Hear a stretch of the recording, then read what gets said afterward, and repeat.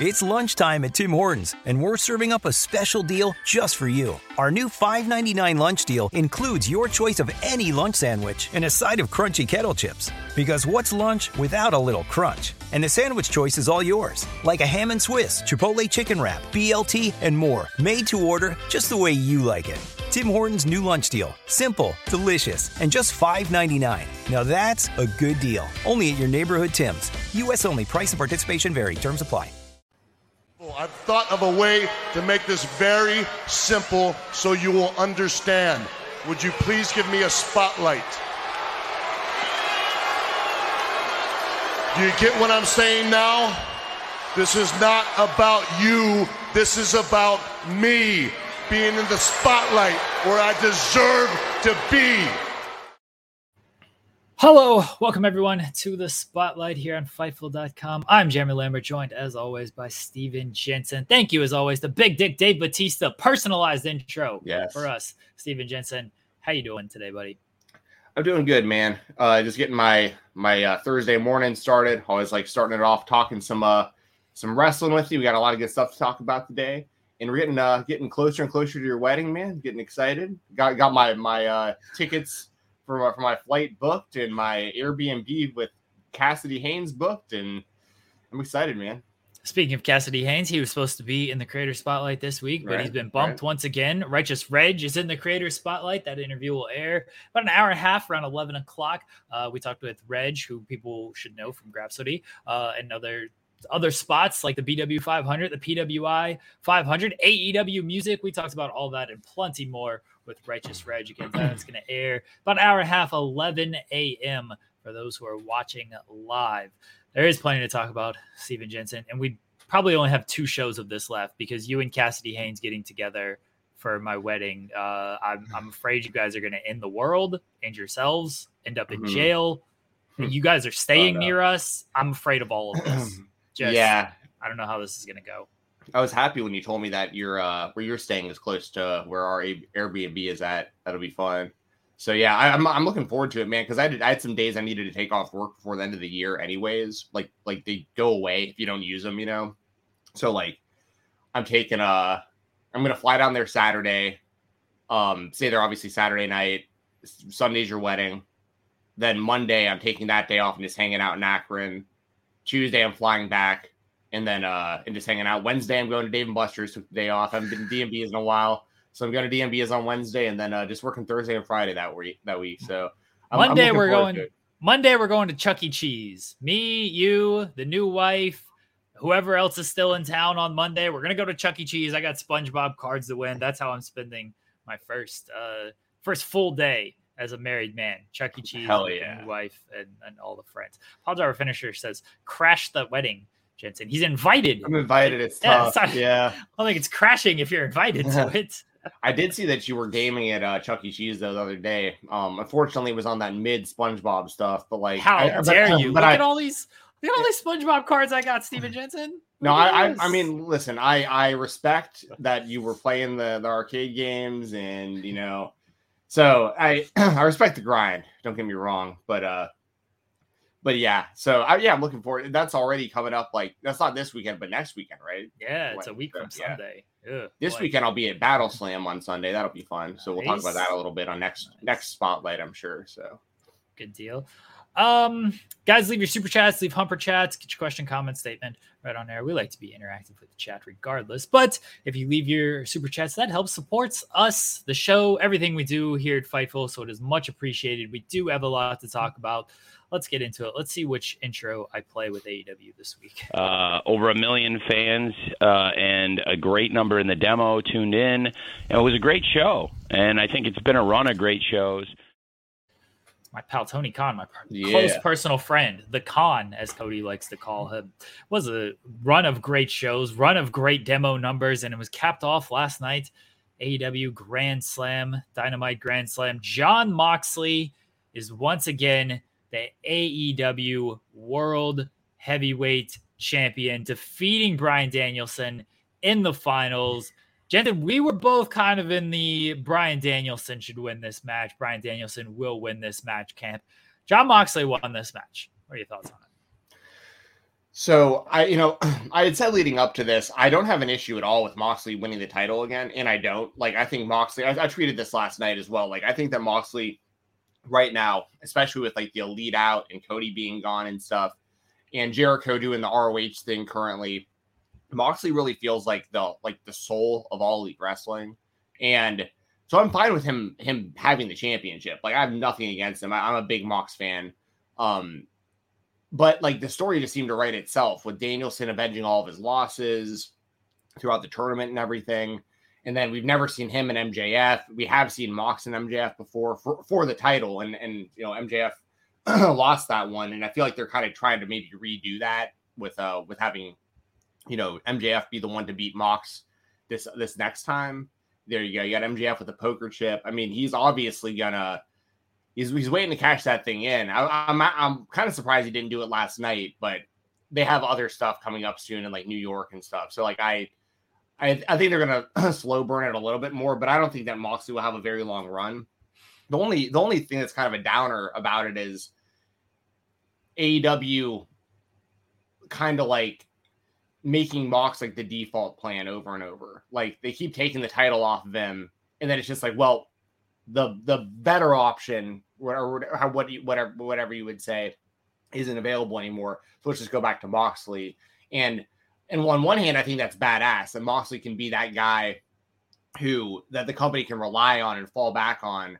But at the same time, like, they could have done this with Danielson. There's a lot of ways they could have went with this, but personally, I don't have an issue with Moxley. The one last thing I'll say about it before throwing it back over to you is, I talked about it a lot the last few weeks with Moxley's match coming up, defending the GCW title against Nick Gage, career versus title.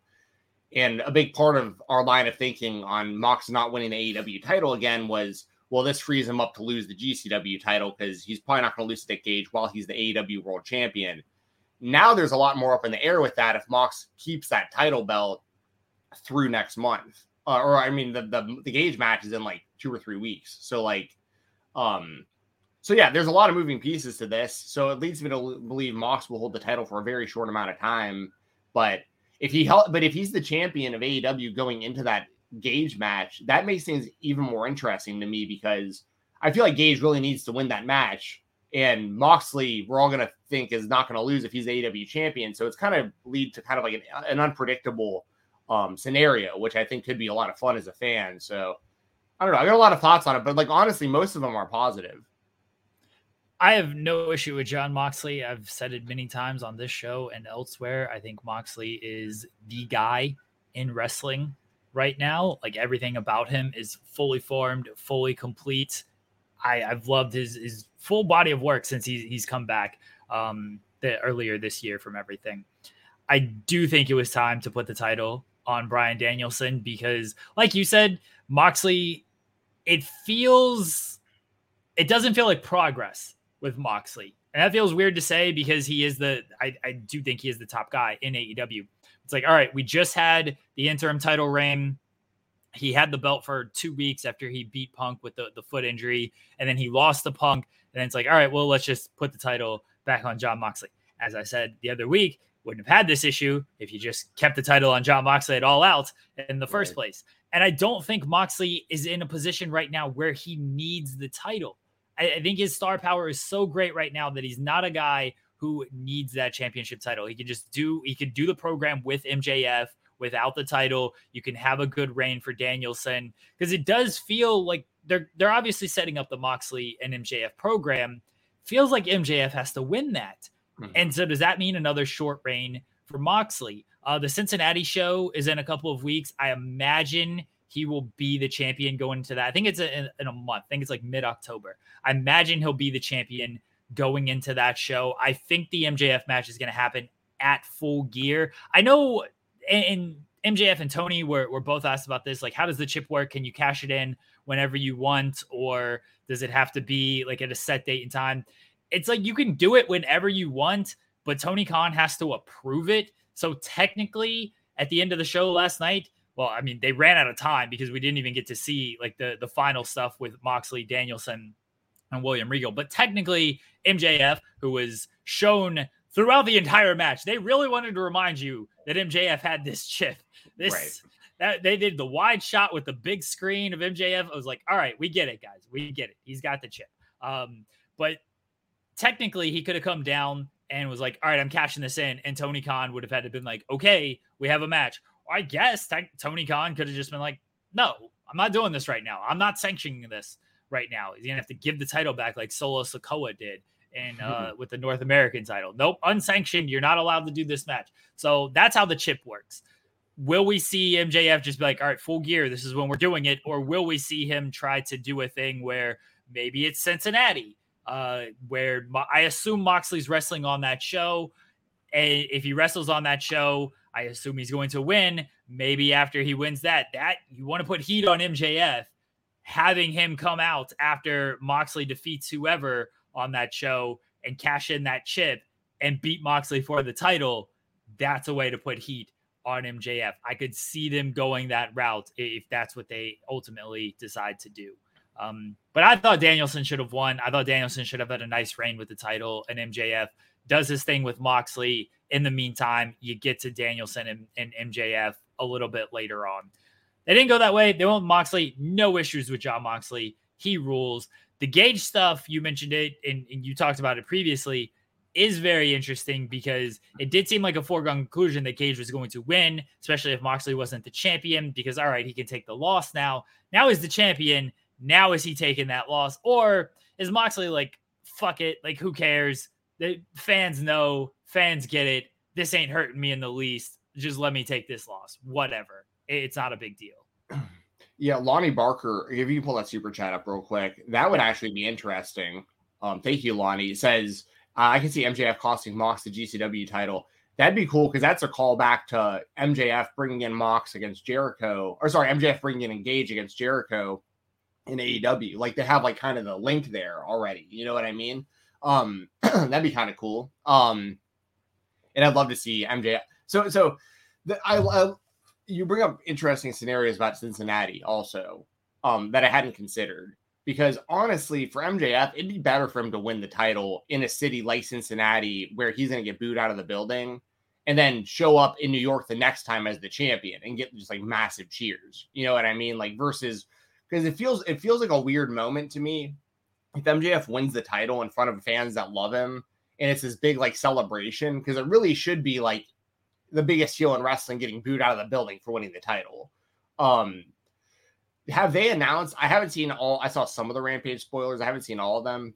So I don't know if you want to throw anything out there or if the chat would get mad. But and I honestly don't know the answer to this question still. But have they? I don't know who won the Battle Royal. And don't spoil it in the chat, y'all. But I don't know who won that, and I don't know if they've set the date for that. But couldn't they easily make the date for that, like the Cincinnati show, and then MJF could come out after that, like after like. It's like it's a tough match and Mox barely gets out of there. And then MJF, like that would all kind of make sense if they did that. Yeah. They have announced a bunch of stuff. I know I have read the spoilers. I will not spoil anything. I don't want anybody in the chat to get mad, but they could certainly say that, all right, the whoever wins this, that's the Cincinnati show, or they set up some type of contender for the Cincinnati show. I am very positive that Jon Moxley will be the champion going into the Cincinnati show, and he will defend that title against somebody at the Cincinnati show. I can guarantee that. Can you just DM me real quick the name of who won that? Sure. I know. Yeah, I'll put it in the private chat. Thanks. But yeah, I think all this makes a lot of sense. And listen, I think most people expected Danielson to win. It almost seemed like a foregone conclusion that Danielson was going to win. And maybe that's part of the reason they went the route they went, you know? Like just, you know, we've seen it with Mox a few times where we thought for sure he was going to lose and put someone over and just make someone look good and just, you know, but then he wins, you know? And I thought it was a good match too, you know? It's the only thing I don't like about this, the only thing, and we touched on it a little bit last week, the only thing is you just never know, like what you know with Danielson. we just know his history with injuries and stuff and concussions and, having to take time off and all that stuff. And it's like, he's there, he's healthy. You can put the title on him right now. But like, can you say that 6 months from now? Can you say that a year from now? Like, when's his contract come up? Like, how long is he going to be there? It sounds like he wants to retire at the end of this contract in like a couple of years or whatever. So like, it's just one of those things, right? Like, it's right in front of you. You can do it. You can make Danielson the world champion. Hopefully there's still plans to do that, because I think he needs to hold the title at least one time and have like a real run with it. And that's part of it too, is like they got to get the title on MJF pretty soon, it feels like. So like, maybe it was best not to have Danielson win the title and have like a short run. Maybe it's better to have Danielson and MJF in like a real feud, and he maybe eventually wins the title like, months down the line or something. I don't know. But that's really my only thing is I love Mox. I'm fine with him being the champion, but I also want to see Danielson as the AEW champion at some point. And right now they can do it. And who knows, like a year from now, you know what I mean? It's just, you never know. So sometimes you got to strike while the iron is hot on this stuff. 100%. And the story of Danielson defeating the people who have defeated him in AEW was such a good story. And it made so much sense. And that's why I was kind of convinced myself that Bryan Danielson was going to win this title. It didn't happen. It seems like it's going to be delayed for a bit because Moxley has it now. And like you said, MJF seems set up to win this title whenever he decides to cash in this chips. And it seems set up that he's going to hold the title for a while as well, because I really think they're going to do the take the title to WWE, contract expires, like the bargaining chip of the title to get a new contract type of deal. I think they're going to do that storyline. Now, maybe he can lose the title in the middle of next year and then regain it at the end of his run, or maybe it's a thing where at the end of next year, he's not the champion and he ends up winning one of their gimmick ladder matches, battle royals, tournaments, whatever, to get a title shot. And it becomes a thing of like, fuck, we can't have MJF win this title because he hasn't signed a new contract type of thing. Maybe that's the story they tell instead of MJF is the champion as the year ends and his contract comes to a close. I fully 100% believe, though, that MJF is going to be in the title picture in some capacity for the majority of 2024 or 2023. And then definitely at the end of 2023, he's either going to be the champion or going to be right there getting a title shot to tell this story, because this is the story they've told with MJF pretty much his entire AEW run of my contract ends at this point. I'm going whoever pays me the most, and I want that title to use as a bargaining chip. So he's going to be in that title picture this time next year. Do you think, this is just speculation, obviously, but do you think that MJF has actually signed an extension? Like, do you think like he really has? You don't think so? Okay. No, I don't think he signed an extension at all. I think he got paid more. I believe that for sure. Yeah. I just don't know if he's like kayfabe everyone by saying he doesn't have a contract, because it helps the story a lot more if we think he doesn't. But I mean, I don't know one way or another. I believe either way. I would believe that he signed an extension. I would also believe that they just paid him more money and didn't make him sign one. I'll also say this. If I'm MJF, I want to test free agency regardless. You know what I mean? That's why I don't think he signed an extension, because then TV contracts are coming up and you get that TV money kicking in. Then you got more money to throw around right about the time MJF's contract is coming up. So that's why I don't think he signed an extension at all. He knows this. He's very, very smart. He knows that, the MTV contracts, you guys are going to make a lot of money. WWE is going to make a lot of money. You're going to have more money to spend. I'll take that money. That new money is better than that old money. So I don't think he signed an extension at all. I think he did get a nice little bonus on what he's already making. I agree. I think that's the case too. I just think that even if he had signed an extension, he wouldn't say that. The company wouldn't say that. You know what I mean? But I also think that he would be smartest to, because I think that he honestly was in a position where he was fine with sitting at home, like just sitting home and just letting them deal with it and just being a free agent when he was able to be. But I think that they honestly probably worked it out kind of the way that it played out on television, to be honest. Like, and I listened to the MJF interview on the MMA Hour with Ariel Helwani. I really enjoyed it. I'm a big Ariel fan. I got to interview him years back. He's like one of my inspirations for even getting into podcasting years ago and stuff. And I really, really like that interview with MJF a lot. And he was talking about that kind of stuff too, you know, like getting more money and not having to sign an extension and all that stuff, but also being interested in the WWE and who pays more money. But I love hearing him in like kind of that in between, being like in gimmick and not, because there's a lot of truth in what he's saying too. Like, you know, it's just, this kind of the ideal, like, it seems so basic, but Helwani's like, you know, what changed between, you know, you going home and the whole like plane ticket story and all that stuff, and right now, and MJF's like, money, like just straight up, like it's just the money. Like I saw what other people were making, and I heard backstage other people were making, and I felt like I deserved to make more or the same as those people. And it's like that's very reasonable. Like he has a legitimate, like, there's, on one hand he signed a contract and you should honor that, but on another hand we see it in MMA all the time where fighters get stuck in these contracts that are like 3-fight contracts or 5-fight contracts or whatever, but after like a fight or two they get like a big win over a big name or something, and now all of a sudden like their value has skyrocketed, but they're still on the old contract. We see it with like rookie deals in football kind of too. That's a little bit structured a bit differently, but the same kind of idea where it's like, okay, the first couple of years, maybe you can deal with making low money, but if you're super valuable and you realize you're more valuable than the people making way more money than you, it's like, you got to speak up and try to get what you're worth. Like, and I get that. So, but anyway, MJF, I think it's inevitable. I think we all agree he's the next AEW world champion. It's just a matter of when they do it. But I'm with you. I think it makes a ton of sense for them to have Moxley defend against the winner of I saw your message, by the way, and that's kind of who I figured would probably win. So we got Moxley versus the winner of that battle royal.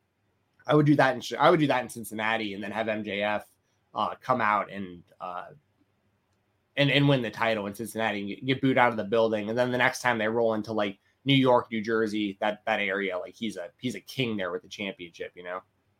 I do wonder how much that would upset the fan base if that played out, where Moxley loses the title in Cincinnati like that. Because Louis Dangor famously said that Hangman Page, after he wins the title, should lose it like 2 weeks later in his hometown of Virginia. Right. And everyone was like, well, that's a terrible idea. Different circumstances in that Hangman win was years in the making, and to take it off him that quickly would have been very foolish. I think this is different in that Moxley is now a 3-time champion. We all kind of suspect he's going to lose the title in short order anyway, but a 1-month reign with the title after kind of already short reigns, like an interim reign, his first reign wasn't short, but it was in front of nobody. And I wonder how much that would upset the fan base if that's the direction they ended up going, where MJF won. I'm on the belief that it creates more of a good kind of heat than a go away kind of heat. But the issue is Moxley ain't getting his revenge anytime soon off of that. Because they'd run it back at Full Gear. I'm just trying to play this out in my head now. Like, I imagine they run that back at Full Gear. MJF retains at Full Gear. And then you go off from there. You do something else with MJF and Moxley. Maybe after Full Gear, that man can finally take a fucking vacation that he was supposed to take after All Out. That's kind of the scenario I'm playing out in my head, just off the top of my head. But we will see what happens with Moxley and the title and MJF and the chip. And I have some more Danielson theories later on. But before we get to that, our other AEW spotlight, Saraya is here. Steven Jensen, she made her big return to wrestling last night. Toni Storm successfully defended the interim women's championship.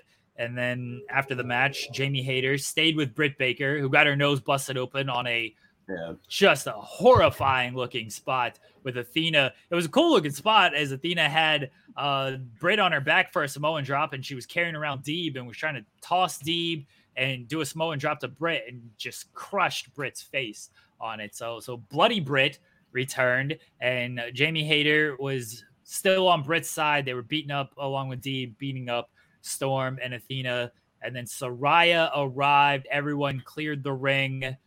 She's back. She has not wrestled since 2017. I kind of thought she was going back to WWE after the Triple H stuff, and he regained power.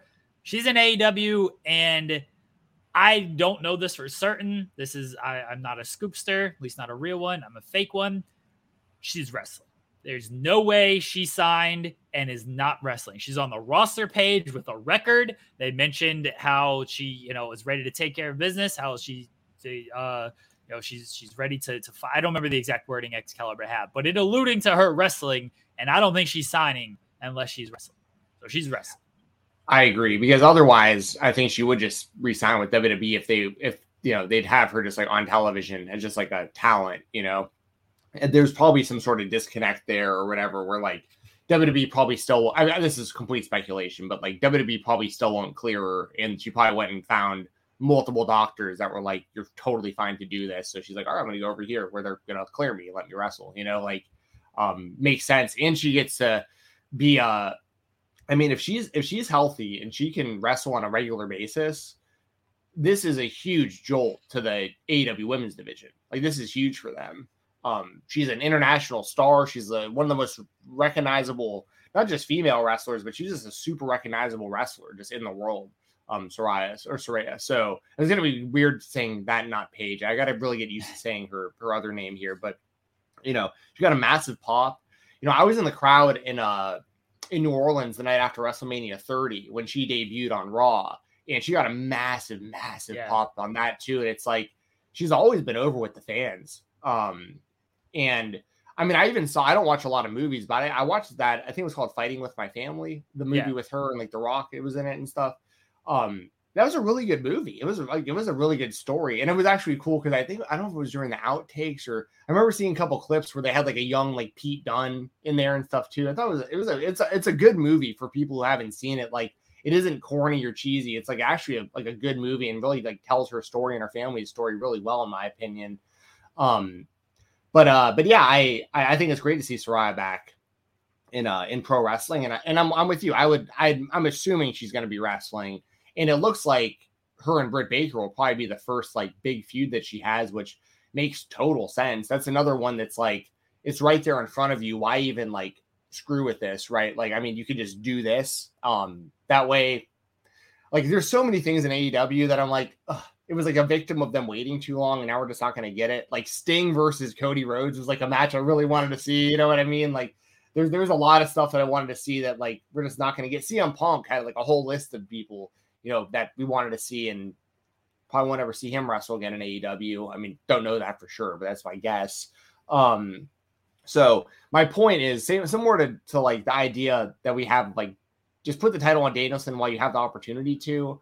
Same kind of thing with this. Like, if you have a list of dream opponents for Paige or for Saraya, like, let's just do them, right? Like, let's not wait like a year or two. You can slow play some stuff, but like, if Britt Baker versus Saraya is right there in front of you, let's just do that. And it's going to get a lot of attention. It's going to be a great match. Going to be a great story. A lot of people are going to buzz about it.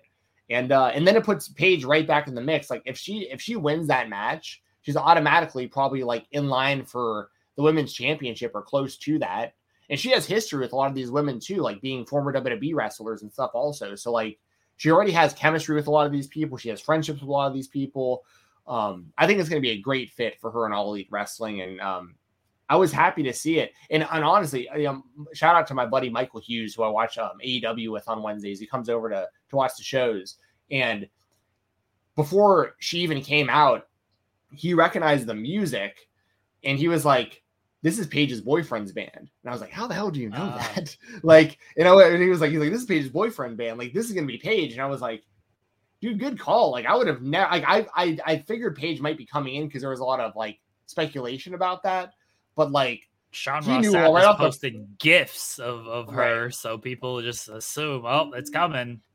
Exactly. So, but hey, Tony Khan was posting GIFs of Captain Insano. We didn't see him. Well, at least not last night. I don't know if he showed up on Rampage. I legitimately don't know. But like, but yeah. So, but yeah. And shout out to Hughes. He like literally like one note into that song, he's like, "This has got to be Paige. This is her boyfriend's band." And I was like, "How the hell did you know that, man? That's pretty cool." So, anyway, good for her. Good for her debut.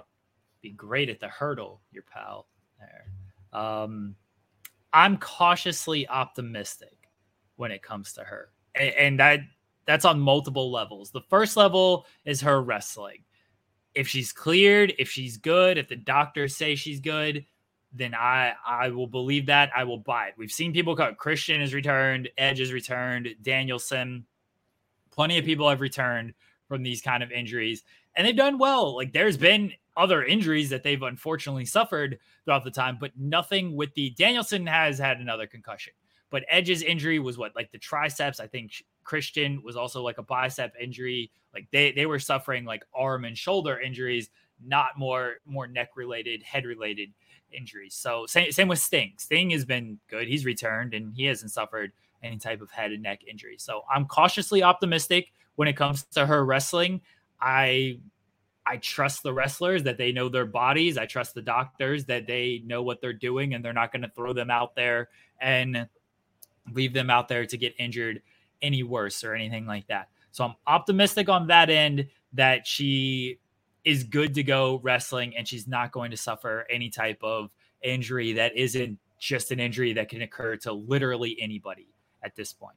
I'm also cautiously optimistic in that she's the game changer that the women's division needs, because how many times have we tried to talk ourselves into, oh, Ruby Soho's here. That's who now the women's division is going to be cooking.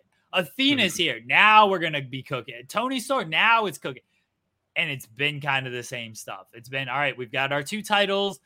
Those are the programs we're doing. The joke, the 9:30 joke, you get your 1 women's match, not really anything else there. I think Jade's run has kind of died down a little bit. I mean, no offense to Diamante. Hey, love seeing Trina, the baddest bitch. Love seeing her on TV. Yeah. Fabulous was on there last night. DJ Who Kid, like, great. I love all these early 2000s callback to me being in middle school, listening to these mixtapes and everything. Like, that's fine. But Diamante hasn't wrestled on Dynamite, or she's never wrestled on Rampage. I don't think she's been on Dynamite for like 2 years. I'm glad she's won a bunch of matches on Dark, like 11 out of her last 13. She's actually like lost her last 2 singles matches. So even though it's 11 out of her last 13, she's actually coming off a loss. Like, that's who Jade Cargill is facing now. Jade ain't really doing much outside of just beating people we know she's going to beat. I'd like to see more with that title reign. Thunder Rosa says she's hurt, and so I understand she's out of the picture right now. Toni Storm, interim champion. You just did a fatal 4-way match after you did a 4-way match at the pay-per-view. Like, we still need more with the women's division, and we've heard it so many times of, oh, this is the person who is going to change the women's division, and it hasn't happened. Is it going to be Paige Saraya? I don't know. I'd like to think so, because she is someone who is a well-rounded wrestler, I would assume can still go in the ring in some capacity. It's been almost 5 years now, and it might be 5 years. It was 2017 when she last wrestled. So I don't know what she looks like in the ring. Microphone work, she's still very great. She's obviously very popular. So you would hope that that's the boost the women's division needs to do something else. I don't know if it is, though, because I've just seen this story too much. And I've been let down by this story of, this is it, here we go, and then nothing changes. Yeah, no, I totally understand what you're saying with all that. And personally speaking, I think this is bigger than like Ruby. In some I think so too. Ruby, but like, you know, and especially because we haven't seen Paige wrestle in so many years, like there's going to be the intrigue of seeing her back in the ring after so long and stuff. When it comes to the injuries, I'm obviously no doctor. I'm no expert on brain injury and that kind of stuff. But like, the one thing that makes me at ease when it comes to, you know, like the Saraya or Danielson, you know, Edge and that kind of stuff, is one thing we have to just keep in mind is, like, Danielson. Here's a really good example. This guy did so much work and so much like cryogenic therapy and so much, like, he did all of these like new age technology, these like super advanced things with doctor's approval and doctor supervision and doctor help, to where like he's been monitored so closely that like they can prove his brain is in good condition. Like, I don't know where my brain's at. Most wrestlers don't know where they're, I mean, I'm sure they get like physicals and that kind of stuff, but like, you know what I mean? Like, we know for a fact, like a doctor could literally sit down and be like, this is the state and the condition of Bryan Danielson's brain. This is the state and condition of Edge's neck. And it's actually like, there's proof of like, they're in good shape. Like, they're allowed to do this because they're in good shape. And there's a lot of people running around out there with completely undiagnosed stuff because they don't have doctors monitoring them that closely. So I just wanted to throw that out there too. Like, obviously they're being monitored because of previous injury, and that's scary. But like at the same time, these are like legitimate doctors that like there's no real benefit in like in a collection of doctors clearing a wrestler when like they know if that something happens to that wrestler, their practice is you know what I mean at stake because they're the ones signing off on it. So like they have to be pretty damn confident too that they're going to be okay doing this to sign off on it because their own reputation and careers on the line. So like I just want to throw that out there too for anyone who's like concerned about Paige wrestling again. I understand the concern, but also understand like there's probably been multiple doctors that have all corroborated and have all agreed and are looking at proof of like she's okay to do this. You know what I mean? So I just want to make that clear too. This isn't like a situation of just someone saying they feel good enough to do it and they just let them go do it. Like there's actual doctor proof and monitoring showing that they're capable of doing this physically, you know? So we will see when it comes to Saraya. I imagine we will see her wrestling by the end of the year. I think Full Gear is probably she's going to have a match there. If it's not Full Gear, then Winter is coming in December. I could see that being her big match, but I'm very confident she will be in the ring. Let's move on. WWE, Steven Jensen. You want to be a professional wrestler or do you want to be a WWE superstar? WWE superstar sounds a whole lot better to me than being a professional wrestler. I should probably update that. I mean, it's a good clip, though. I mean, it's true every time. Yeah. Should still probably update it. One guy who is a WWE superstar who I got a feeling you absolutely love this match, which pops me. Roman Reigns, Logan Paul, WWE Crown Jewel. Jensen, tell all the dorks out there why they are just complete fools. I had to put Will Washington and Kate Elizabeth in their place on Tuesday because they're like, oh, this match is so wrong. What about the tradition? They, uphold the great tradition of WWE Crown Jewel. I had to put them in their place, Steven Jensen, because they're idiots. They're fools. And they don't understand big business like Logan Paul and Roman Reigns. Let them know, Steven Jensen. Yeah, listen, I mean, I'm not going to – it's just they're just not hype beasts enough, you know? They just don't get it. Logan. It's everyday bro with the Disney Channel flow. You know what I'm saying? I did think that was Jake, but, same difference, This is the story of the one. As a maintenance engineer, he hears things differently. To the untrained ear, everything on his shop floor might sound fine, but he can hear gears grinding or a belt slipping. So he steps in to fix the problem at hand before it gets out of hand. And he knows Grainger's got the right product he needs to get the job done, which is music to his ears. Call, click Grainger.com, or just stop by. Grainger, for the ones who get it done. Maverick. I'm a Maverick, Buy that merch. All I want for Christmas is that Jake Paul shirt. All I want for Christmas is that Jake Paul merch. So, that's what it's all about, man. That's what it's all about. It's all about getting YouTube views and social media engagements. It has nothing to do with wrestling. You guys understand that, right? It's like this is just like because a ton of people are going to pay attention to this. Listen, it's Crown Jewel. That's kind of like its own. Yes, it's canon to like what the WWE is in their stories and stuff, but it's also somewhat their own thing. It's kind of like that's where we saw like Cain Velasquez fight Brock Lesnar and stuff. You know what I mean? We see like Tyson Fury compete. Everyone just kind of forgets about that. Listen, I don't know how many matches they have for Logan. I don't know how available he is. The dude is mega famous. He's in incredible shape. He has at least the credibility. So here's the thing. He boxed Floyd Mayweather. I understand. I watched it. I'm a very big mixed martial arts and boxing fan. It's combat sports. I follow this stuff very closely. I understand it was not a real contest. Like Floyd played with his food out there. It wasn't like Logan had him in any trouble. It was not a competitive boxing match. But most of the WWE audience doesn't know that. And to most of them, all they're hearing is this guy boxed Floyd Mayweather. You know what I mean? So like that right there, I think is part of the sell for this is like he's boxed Floyd. We've seen him beat The Miz. We've seen him wrestle in the ring. His podcast is huge, Impulsive, millions of views and downloads and listens.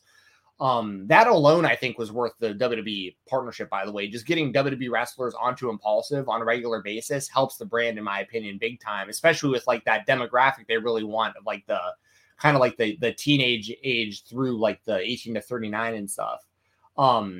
So honestly, I think it's smart that they're doing it because like it's not like Logan's going to win the title. If Logan was the one to beat Reigns after all this, there'd be a problem there. But like, I just don't see that happening. It's really more about how they book this. Like, is this going to be some sort of no DQ type situation where they can do like a lot of shortcuts? Maybe Jake comes out and tries to help Logan, those kind of things. If this was a real fight, by the way, and this is not the same as me going after CM Punk. I want to preface this, totally different thing. I think Logan Paul, if he fought Roman Reigns, like Logan Paul would probably actually beat Roman Reigns in like an actual fight. I don't know. It might be close. Jake, I think, would like destroy Roman in an actual fight. And the reason that I bring this up is because there's somewhat of a credibility there knowing these guys have actually fought people. Like, you know what I mean? There's something there. It isn't like they're just social media people that have no athleticism, that have no combat sports background. They were both like state champion level, like high school wrestlers and stuff. Like they have some athletic background, and we both got to admit, right? Even if you don't like Logan Paul, he's looked impressive in the WWE ring so far. Like the matches he's had, he looked good. So like, I have no problem with him going out there as long as it's not something where he's like kicking out of like 5 spears and like fighting out of the guillotine choke and all this stuff. Like, if he maybe kicks out of 1 spear, but like the rest of it, he's pretty much getting his ass kicked, gets a little bit of offense in here or there, but it's mainly like 90-10 Roman or like 80-20 Roman. I have no problem with this at all. It's a spectacle. It's all meant to get people talking about it, which is exactly what we're doing. And what's the harm in having a big celebrity match for the title as long as Roman retains? And once again, it's another one of those do it while you have it. You probably don't know how long you have Logan. You probably don't know how many matches he can do like per year and stuff. And it's right there in front of you. Like just do him and Roman while people are talking about it. They built the feud on Impulsive. They'll continue to build it going up to the show. Paul Heyman's great on the microphone, and they're, I have no problem with this. As long as Logan doesn't leave as the champion from Crown Jewel, I have no problem with this at all personally. Fuck it. Put the belt on him. He'll defend it as much as Roman does at this point. I don't have an issue with it. I've defended it in a kayfabe sense of Logan Paul's undefeated. He won at SummerSlam. He beat The Miz at SummerSlam. And it's a big money fight if you're going to look at it from a box office perspective. Strike while the iron's hot on this. The other point of it is like, who else is there? You want Karrion Kross in this position? And people are like, oh, what about Braun Strowman? You're just going to beat Braun coming back? You're just going to beat Kross? I'm sure people are fine beating these people, but I think Triple H wants to protect some of these people. Right. Like, who else is there? Seth Rollins. I mean, he's still feuding with Riddle right now. They haven't really built anybody to where it's like, yeah, sure, give this person the match. They could easily heat somebody up. Crown Jewel's not till like November, I think. So they could easily heat somebody up to that point, but just book a big match. And it is a big match. And like you said, you don't know how long Logan Paul's around. I know he signed like a multi-match deal and everything. You're going to waste this match at like WrestleMania. Nobody wants to see Roman and Logan do this at like WrestleMania. Exactly. Survivor Series. Like you want those to be like, all right, an actual title defense with a story for Roman Reigns. Everybody admits that Crown Jewel is just like non-canon stuff. Just do your dumb shit and get it out of the way. So it's tough for me to sympathize with fans who are like, why are you doing Logan versus Roman at Crown Jewel when these are the same people who are like, yeah, Crown Jewel doesn't matter. Do whatever you want. You're just appealing to the Saudi king and all this stuff. It seems hypocritical to me. Do Roman and Logan, have fun with it. It'll get people talking because, like you said, Impulsive, that channel has like 4 million subscribers, which may not seem a lot on the whole. I think 4 million is plenty, but it has 4 million subscribers, and all of their shows do like 2 million views. And that's just his podcast. That's not like his own YouTube channel or any of his other social media. I mean, we're talking like probably like 100 million subscribers, like across all platforms. You know what I mean? So, my point on that is 4 million subscribers, 2 million views. That's a very good hit ratio of how many people are watching. By comparison, so to throw some more numbers out there, WWE is like 90 million subscribers on YouTube, and most of their videos don't even crack 1 million views. Right. So again, the people who subscribe to that channel typically watch those videos, whereas WWE is just like, we'll subscribe, but we ain't actually like watching these videos out there. So like it's a fun little match. They'll put plenty into it. Roman is great. He was great at that press conference. Paul Heyman will build it up great. Logan Paul's done a good job. It's gonna be fine. Quit worrying about this stuff. Let them do their silly little celebrity matches. This is the shit that sells, Jensen. You know it. Like, you talk about these celebrity boxing and YouTube boxing stuff all the time. Who fought? Adrian Peterson and what's his name? Adrian Peterson just got knocked out. Yeah. Yeah, he just Le'Veon got knocked him out. Yeah, Le'Veon Bell. Jake Paul and Anderson Silva is the most hype I've been for any boxing match, and I can't tell you when. I'm extremely excited for that. Brutality says, has the ratings gone up for Logan's matches, or is this in vain? I mean, he's had 2 matches. It was at Mania and SummerSlam. It's tough to say, like, have they gone up? Has his television appearance ratings gone up? I don't think so. I'd have to look at the quarters and all of that. They're not so concerned about the television stuff. They want YouTube views, and there's just different ways to consume all of this stuff now. And now again, they're against football, but I think SmackDown ratings have done well with Logan on the show this past week, and it's going to be built on SmackDown. So we will see if Logan is continue to be on SmackDown, if there is increased entrance, and if the ratings do go up on there. I think the next few weeks with that will kind of tell the story of like how much Logan means in a television perspective. But again, it's narrow to just look at this from a television perspective when they're also looking at YouTube, TikTok, Twitter, all these other metrics to determine how much interest there is. And those are the metrics I think they're the most concerned about when it comes to someone like Logan, because the majority of his fan base are cord cutters. You know what I mean? So like most of them probably aren't watching cable to begin with. So like they're consuming it through a digital means or watching clips, like you said, off other social media.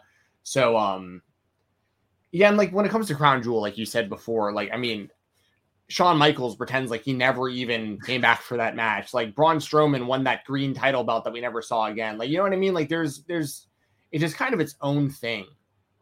So, and honestly, probably what, don't get me wrong.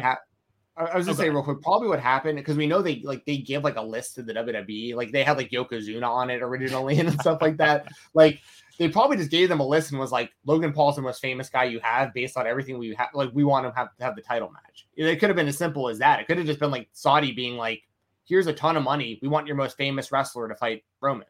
You know what I mean? It could be that simple.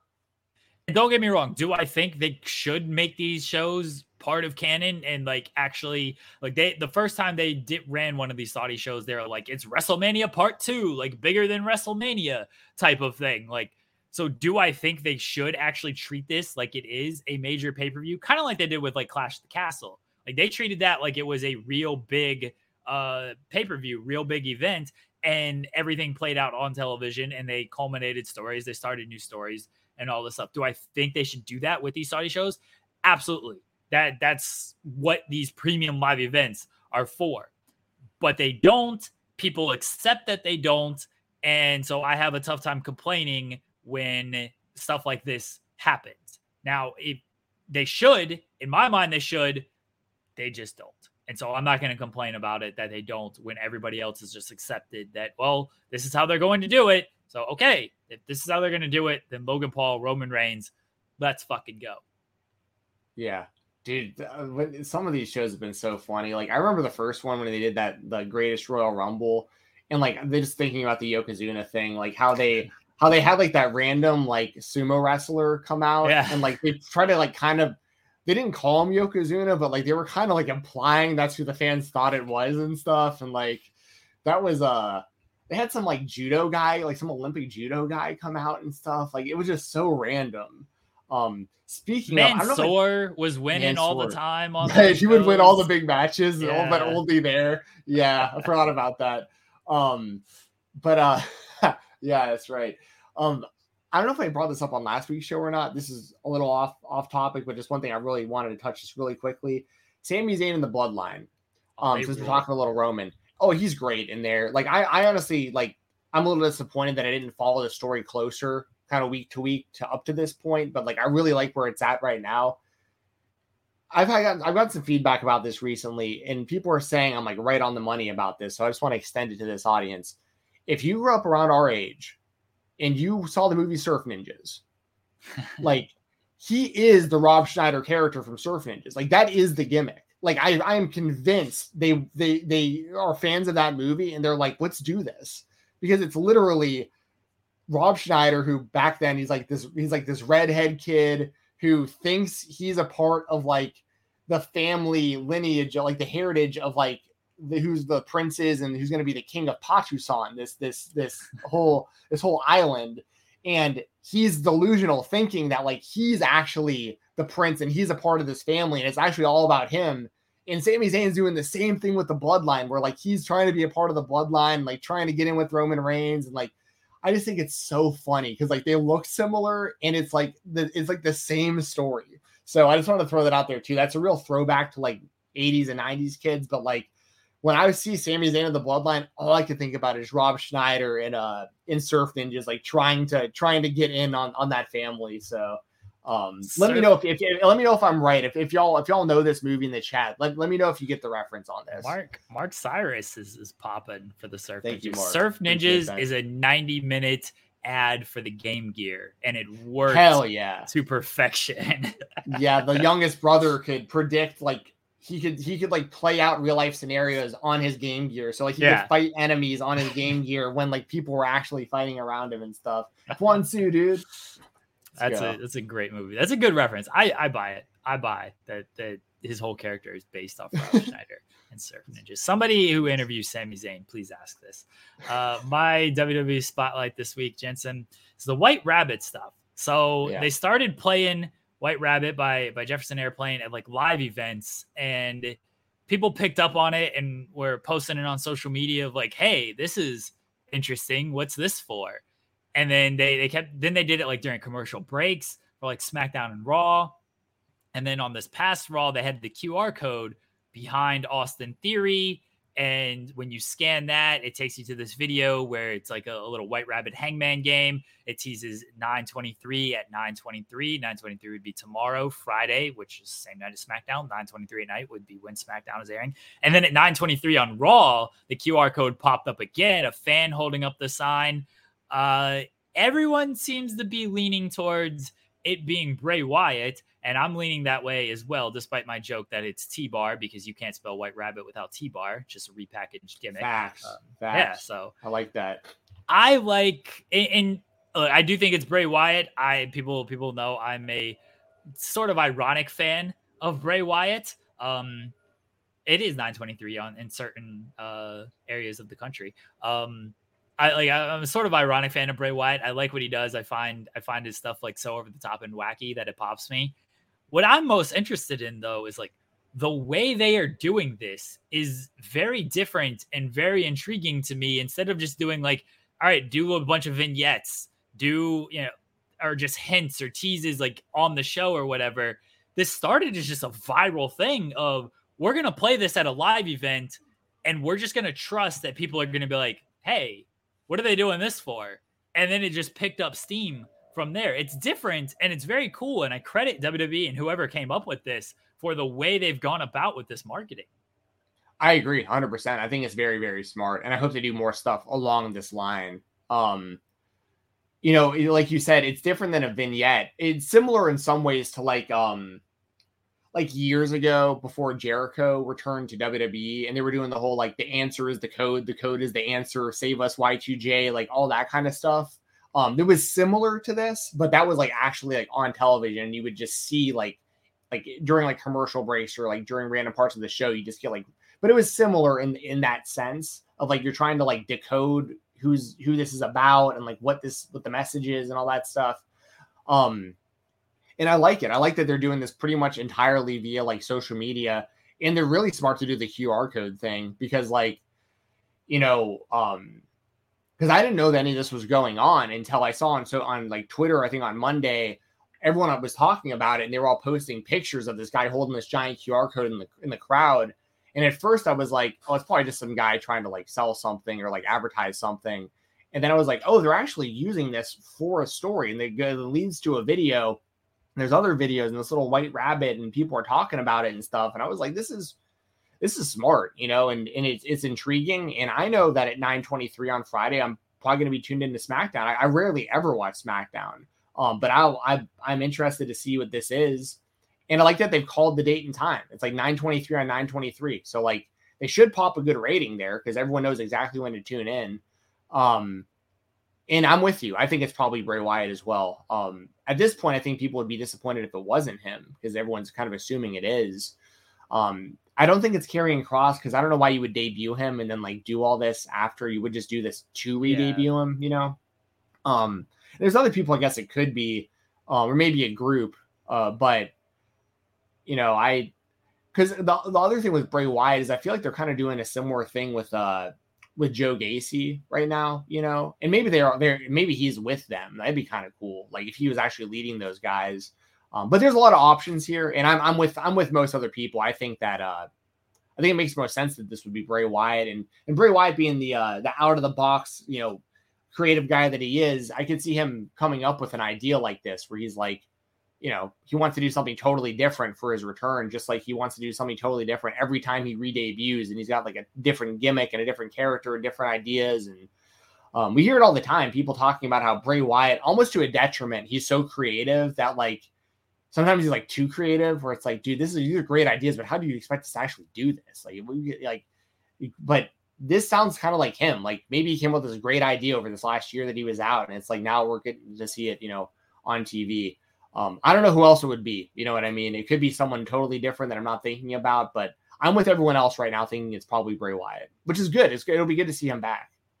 I'm pretty convinced it's Bray Wyatt. Kai says maybe a Bray Wyatt stable. Certainly a possibility. I've seen people bring that up as well. The thing with Bray is, I mean, Triple H has said that, and you just mentioned it, of like he has so many ideas that you have to like rein him in a little bit. I made the joke, you got to put him back in his box-like structure sometimes. But I don't think it's going to be like fully the Fiend. I don't even know if he wants to go back to like a full-on stable type of thing, but I could certainly see where that happens. I know Alexa has wanted to do something different with her character. There's still like ties there. So maybe he gets Alexa back on board with something in that, because Alexa, people picked up on like her mentioning, oh, like you're 10 foot tall, which is a line from the song. She said this on the promo on Raw, and that's a line from the White Rabbit song. So people are thinking that, oh, Alexa might be part of this group. Or I don't think anybody has said that this is a big gimmick change for Alexa Bliss. I don't think that is what it is. But that's a possibility. Yeah, I joke about the T-bar thing because I could see it just being like this big gimmick change for somebody who's not really utilized. Joe Gacy, I've seen people mention that theory of like, oh, this is like how his group is going to debut. Cross is the other big one. Like you said, I'm not buying that just because why bring him back and do all the things you've done and then like do this whole thing for him as well? Like you're reintroducing him when you just reintroduced him a month ago. So I'm not fully buying Cross either, though there are certainly the elements there. Everyone knows the White Rabbit stuff from Lucha Underground. The little hourglass thing was part of that video.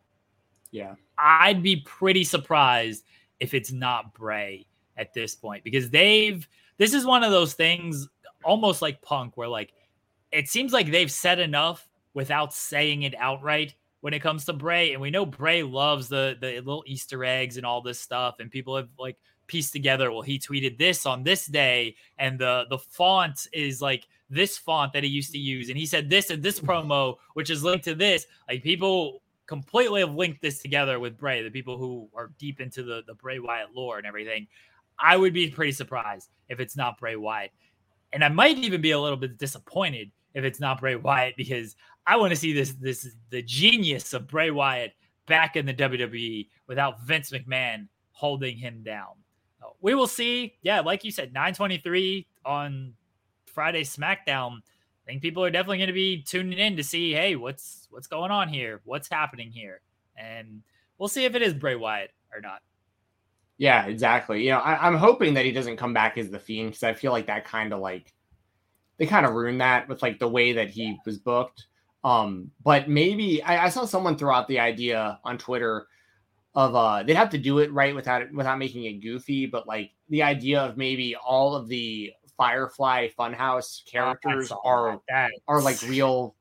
Yeah, I was like, I wouldn't necessarily do that, but I'm saying I could see him having a similar group to that though, where it's like him, Alexa, Karrion Kross, Dexter Lumis, like something, you know what I mean? I could see like a new group of like Wyatt followers potentially. But I don't necessarily want to see them try to like make Mercy the Buzzard transform into Dexter Lumis or something like that. Like that would be too goofy, I think. So if you're going to go goofy, lean into it. Like I do want to see if they want to transform all these characters into real people. I want to see like the animation where they've got the puppet and then it just animates and it comes. Looks like a Power Ranger, like Power Rangers type graphics where it's like color in front of them and they like fade into them. Exactly. Yeah. That's how, dude, that, all right. So they need their little morphin things. And then they morph into, they can just turn into the puppets whenever they want. Who is Mercy the Buzzard? Yeah, there we go. The South Park episode where corn turns into different type of corn. Yes. This is what we need. They just turn back into the puppets whenever they want. And yes, very Power Rangers style where they got their sweet little gimmicks there. I got Power Ranger stuff all over the place, just ready to go, dude. 100% believe that. There, look at this. I got one up there. Got a White Ranger sword right up there. Power Rangers fucking. Anyway, yeah. Anyway, show. What a great show. That's 1990s all day. Let's go. Move on to our other spotlights. Our product is what it is. We're going straight up the middle. Chris Jericho is the Ring of Honor World Champion. You're pumped for this. Oh, I love it. The GOAT. Imagine thinking that Chris Jericho ain't the fucking GOAT, right? I don't think that because it's Bryan Danielson. I know. I literally said it because you always tweet that. I know. But I mean, I'll intro this one. So Chris Jericho is now an 8-time world champion. He's held, I mean, if I can even get all these right, because it's been such a long list. I mean, he's been the WWE champion. He's been the world heavyweight champion. He's been the undisputed champion. He's been the Ring of Honor world champion now, the AEW world champion. He was technically the WCW champion, even though it was like when the WWE had it. The dude's got a long list. I mean, that's not even talking about all the other titles. Like now he's got like, I mean, he's been the IWGP IC champion before. Maybe he needs that world championship at some point too. I'd be totally down for it. Obviously, look, I'm a big Chris Jericho mark. He's outside of Cody, who I'm a giant fan of for like personal reasons as well. Like Jericho's been my guy since like the mid 90s. Like he's my favorite wrestler ever. I think he's still wrestling at a really, really high level. And I thought his match with Claudio was really good last night. I mean, like he's been having good matches, good stories. And if Ring of Honor is looking for a TV deal, what better person to have that title on? You know, like for executives to look at that and be like, oh, I know who Chris Jericho is. Like he's the guy who's the face of this. Like, oh, okay. I didn't. And you have the proof too of like Jericho joined AEW when it started, got a lot of buzz for that company. Maybe you can do the same for Ring of Honor, getting a TV deal and stuff. I personally love it. Listen, I like Claudio. I would have had no issue with him retaining there. And I do feel like he did get done a little dirty, like really short run after beating Gresham for the title after his long reign and stuff. But I mean, this is just cool as hell to me. Like Chris Jericho won another world title. I never in my life thought I'd be able to say Chris Jericho is the Ring of Honor world champion. And now we're probably going to see him on these Ring of Honor shows, which is going to help people tune into those shows. And also it advances the story of the Jericho Appreciation Society, where now Jericho is the Ring of Honor champion. Daniel Garcia is the pure champion. So like now the entertainers are getting the wrestling titles and stuff. I like this all the way around. So I'm all for Chris Jericho as the Ring of Honor world champion personally. What about you, Jeremy? I'm sure a lot of people disagree, but like I'm all for it. I was stunned that Jericho won. I didn't really think there was a chance he was going to win because, you know, when you think of Ring of Honor, Chris Jericho at 51, however old he is, at this point. Just didn't strike me as being. I guess they did Christopher Daniels. He got his who was it? Jerry Lynn. Didn't Jerry Lynn? They put the ROH title on him to basically play off like the wrestler. 100%. Yeah. Yep. So I guess they did do that, but you just don't think of Jericho, especially when he's doing the sports entertainment gimmick. You don't think of him as the Ring of Honor champion. That's why I didn't think of him as the Ring of Honor champion going into the match.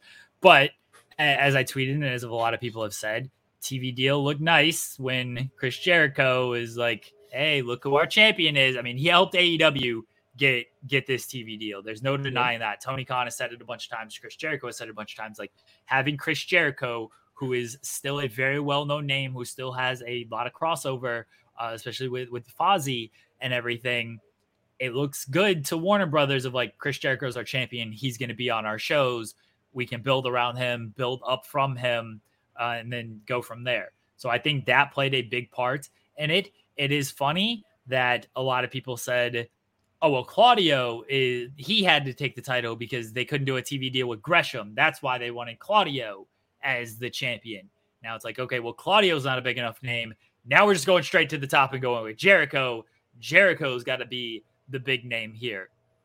Like, I get it. And if it leads to a TV deal, it's tough to say that this was the wrong call with everything. You're right in that, like, it advances multiple stories with the Jericho Appreciation Society and everything with Garcia.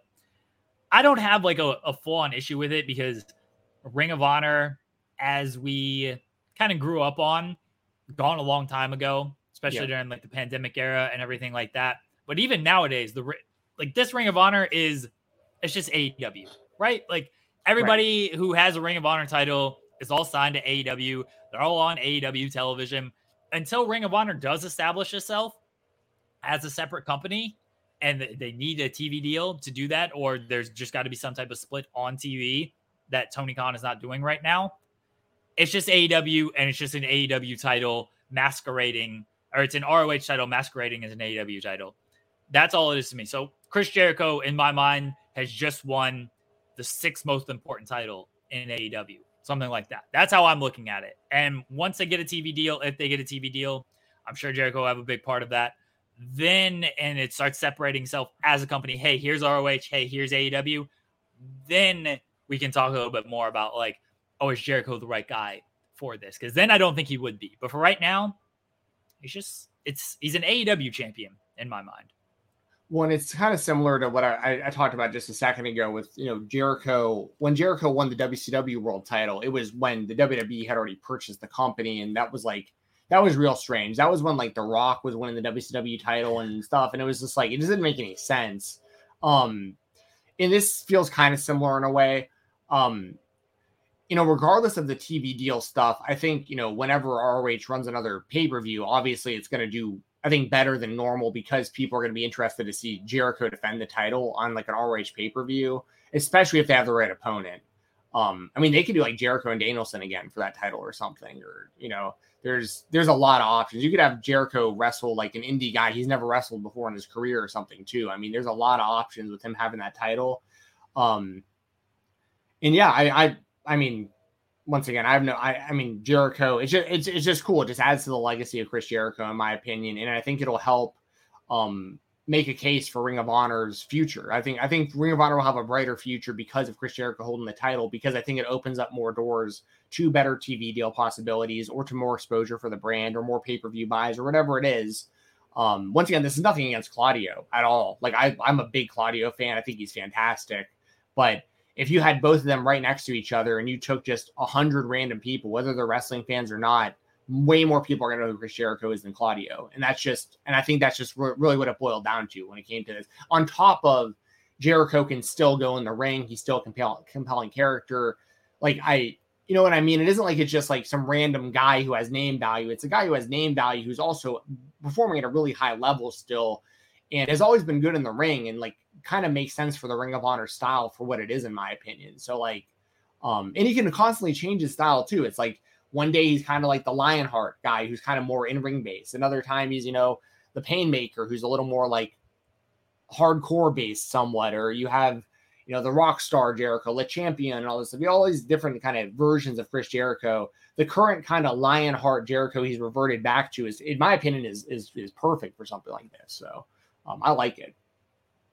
You mentioned Danielson, and I think that is where this kind of ultimately goes as well. And maybe this is for the next ROH pay-per-view. Maybe this is when they do get a TV deal. But I think we're going to get Jericho Danielson for the ROH title in some capacity as well. And I do wonder what the original plan was had everything stayed the course. Because I don't think obviously Danielson was not in the title picture. I do wonder if maybe Danielson was supposed to be ROH champion.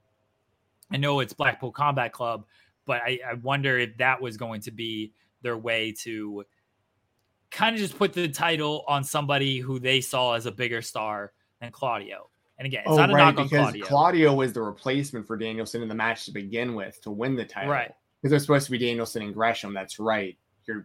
That's a really good point. It probably was supposed to be Danielson the whole time. So I do wonder what the plan kind of was fully originally there. And we'll never know. Not only the Danielson Gresham stuff, which I don't know if that was fully the plan. Those two, we just know that Claudio was supposed to debut in some capacity at the ROH pay-per-view. And I don't know what the original plan there was. I'm talking more of like Claudio. I'm talking more of Danielson. He was in the finals of the tournament, right. The AEW title tournament, and that wasn't going to be the case had everything kind of stayed the course with Punk and MJF and everything. So where was Danielson going to go? And I do think that maybe Danielson getting into the ROH title mix, even though Claudio was the champion, may have been the plan there. But we won't know. What we do know right now is Chris Jericho is the ROH champion, and we will go from there. My other spotlight, Steven Jensen, Mia Yim is wrestling at Impact Victory Road, and she is in an X Division. It's a revolver match where the winner gets an X Division title match. I'd have her win this match. I'd have her defeat. Let me pull up the competitors here. So it's a triple threat revolver. Winner challenges for the X Division title at Bound for Glory. Mia Yim, Kenny King, Black Taurus, Yuya Yamura, Alex Zane, Trey Miguel, Laredo Kid, Frankie Kazarian. I don't think she's going to win. Have her win, do Speedball and Mia Yim at Bound for Glory. That's what I want to see. Where are you at on this shit? I like the idea of that. I mean, and if any company is going to do something like that, it would be Impact. We talk about that all the time. That's something that I actually praise Impact for quite a bit. Is like I think they're I think Impact is the best platform, the biggest platform with the most eyes and the most talent that does consistent intergender wrestling. You see it on the indies a lot, obviously, but like you don't see it in WWE, AEW. So like it's totally reasonable and everything that Mia Yim would potentially win this match and get an X Division title shot. We've seen Jordan Grace in the X Division multiple times as well and stuff. Obviously, Tessa Blanchard was their world champion. I mean, so I think that Mia definitely has as much of a chance as anyone in this one. If it was me personally, I'd probably go Alex Zane, just because he hasn't really, like, we've seen Trey with that title and we haven't seen Alex do a whole lot with that. And he's just a really, really unique performer. I'm a big fan of Alex Zane. I'm a big fan of everyone in this match. But I'll also say this. Mia Yim, I think, is doing the best work of her career right now. Like, she's really killing it. And I can't remember what the last pay-per-view was where she had a match. Oh, who was it against? It was really good. It was like maybe the best match on the whole. It might have been her and Jordan. I think it was her and Jordan. Was it her and Jordan? It was really good. I remember doing the review with I think I did it with Denise, and I was like, that might have been the best match, and it was, because that was on the same show as Josh Alexander versus Alex Shelley, and that match was incredible. But I remember even coming off that show being like, I really think that Jordan Grace and Mia Yim was like way up there, like it really was. So yeah, no, I'm with you though. Like if they want to do Mia Yim winning this thing, and then have Mia Yim and Speedball for the title at Bound for Glory, I have no problem with it whatsoever. Because once again, Mia Yim has totally proven herself. Like she can go in the ring with anyone, doesn't matter the gender. She's doing the best work of her career. So why not? Why not her? I mean, I think she has just as much of a reason to be in that mix as anyone else in the match. I would have her win, one, because I think Speedball and Mia Yim is an awesome match. Two, because on top of that, I'm pretty sure her contract is up at Bound for Glory or after Bound for Glory. I don't think she signed like a 6-month deal, and I'm pretty sure that's up around the time for Bound for Glory. So just like we say, just kind of do cool shit until then. Put Mia in this position to where she wins this match with all the men and then challenges for the X Division title and has this dope match against Speedball. Because I don't know how long she's sticking around Impact. AEW is always looking to add talent. Mia Yim would be a good get for the women's division. Triple H, we know how much he invests in the women's division. Mia Yim as Mia Yim and not as Reckoning, or I think she was Reckoning as Retribution. That's a good get for that women's division. So I could see him in AEW too, though. Like that's that could help her in there too. You know what I mean? Right. Like, I think if Mia Yim wanted to go to AEW, she could easily walk right in there. And I think people were a little bit stunned that she wasn't there in the first place. But I also think she wants to do her own thing. But regardless, I think when her Impact deal expires, she will have her options between those two if that's what she chooses to do. So if that's the case, do a dope match between Mia Yim and Speedball Mike Bailey. Like, go out and do that, and show that you are invested in the women beyond the division, which they've done. Which, to Impact's credit, they've always done a good job of doing, but continue to do that.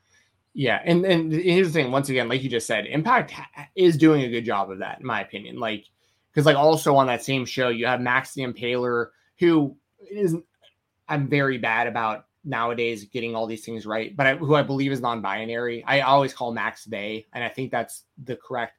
But Max is wrestling Jordynne Grace, who's the Knockouts champion, and Masha Slamovich is like next in line for that title. All three of them could potentially be the world champion in Impact, in my opinion. Once again, gender doesn't matter in this company at all, in my opinion. Like, if you're talented, you wrestle other talented wrestlers and you can win any of their titles. Like, I think Jordynne Grace, I think like Masha Slamovich in particular, I think Masha Slamovich should eventually be the world champion of Impact. Like, she's so good. People that watch Impact don't even understand how good she is. Like, if you can see glimpses of it on Impact and they pushed her, but like, if you watch her catalog of like the stuff she's done on the indies, especially if you want to look at like GCW, a lot of the stuff she does across the IWTV platforms, and most of it against men, like, she is so good. So like, they have right there Max, Jordynne, Masha, and Mia right there. 4 people that aren't male that could all potentially, I think, be the world champion or the X Division champion or whatever in Impact. Like, they could be any champion of any gender, in my opinion. So I think that's awesome for Impact. Once again, that's what makes it a true alternative, in my opinion, to a lot of these companies. Is like, does Impact get the same kind of buzz as an AEW or WWE? No.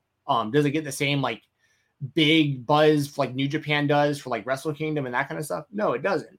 But like, if you want to see really talented wrestlers, some of the best collection of female talent in the world, and a company that's not going to put any limits on the gender at all and just have just talented wrestlers versus talented wrestlers for any championship, Impact, I think, is the best company that does stuff like that.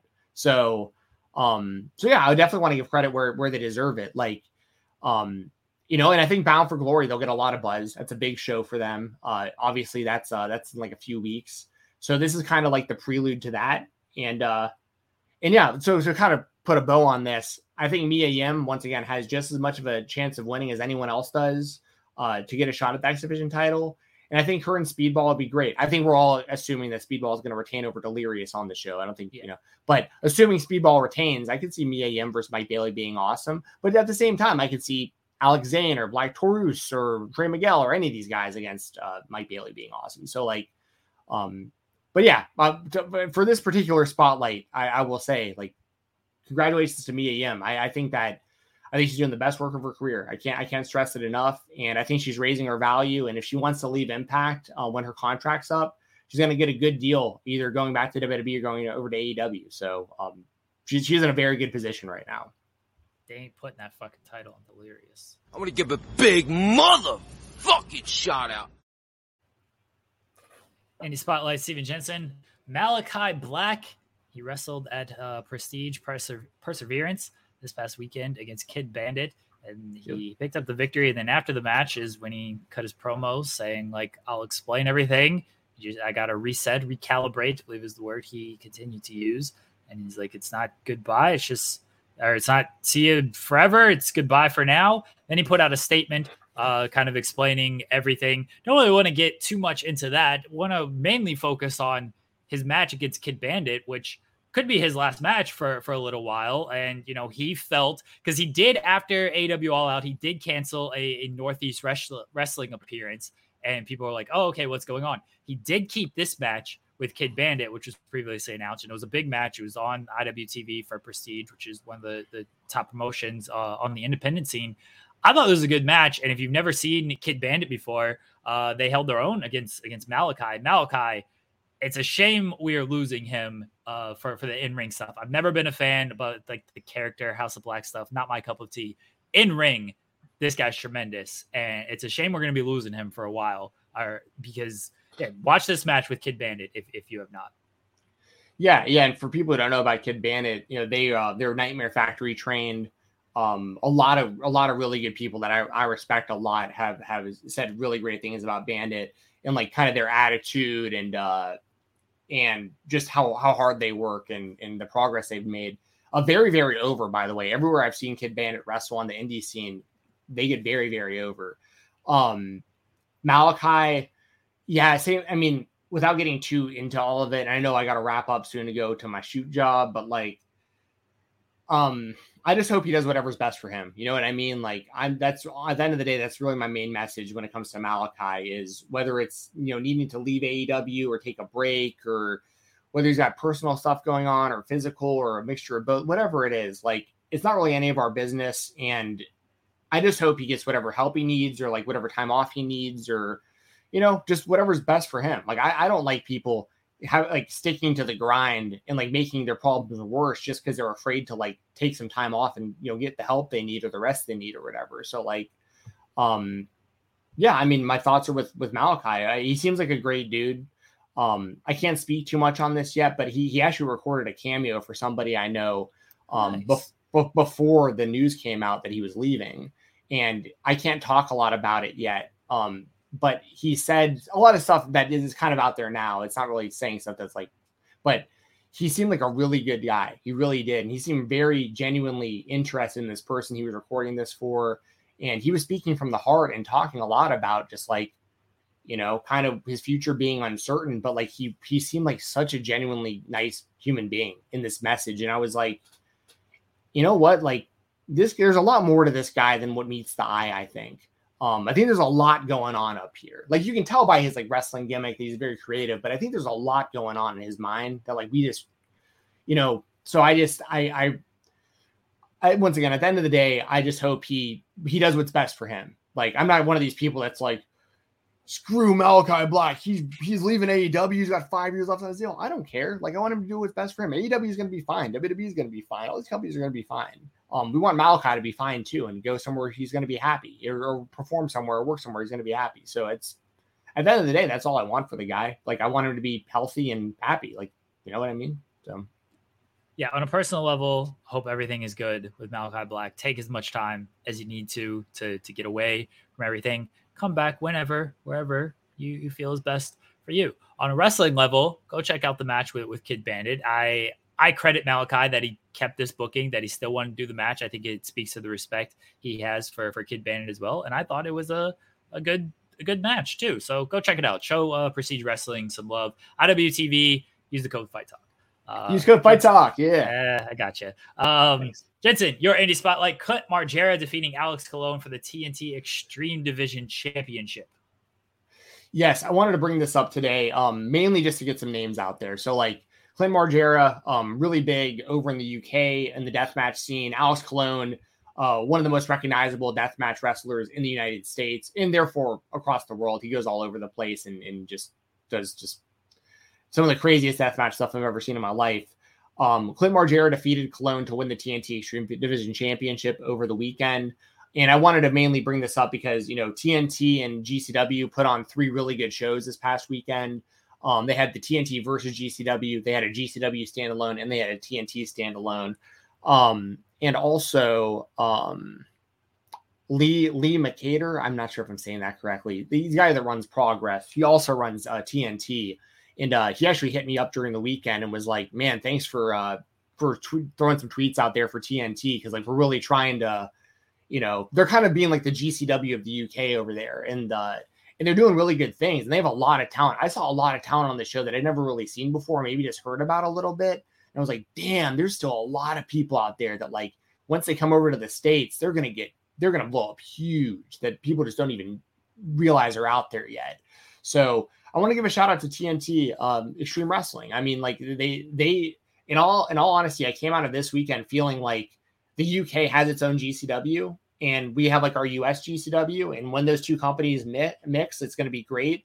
And Joe Lando, for instance, who we're supposed to be getting on the show soon, he's a fixture over there in TNT and stuff. And, he's been doing crossover with GCW. And I think we're going to see a lot more of that. A lot of those UK talents coming into the States and stuff, and more GCW wrestlers going to the UK. GCW wrestlers are about to be going to Japan. They're doing a Japan show soon.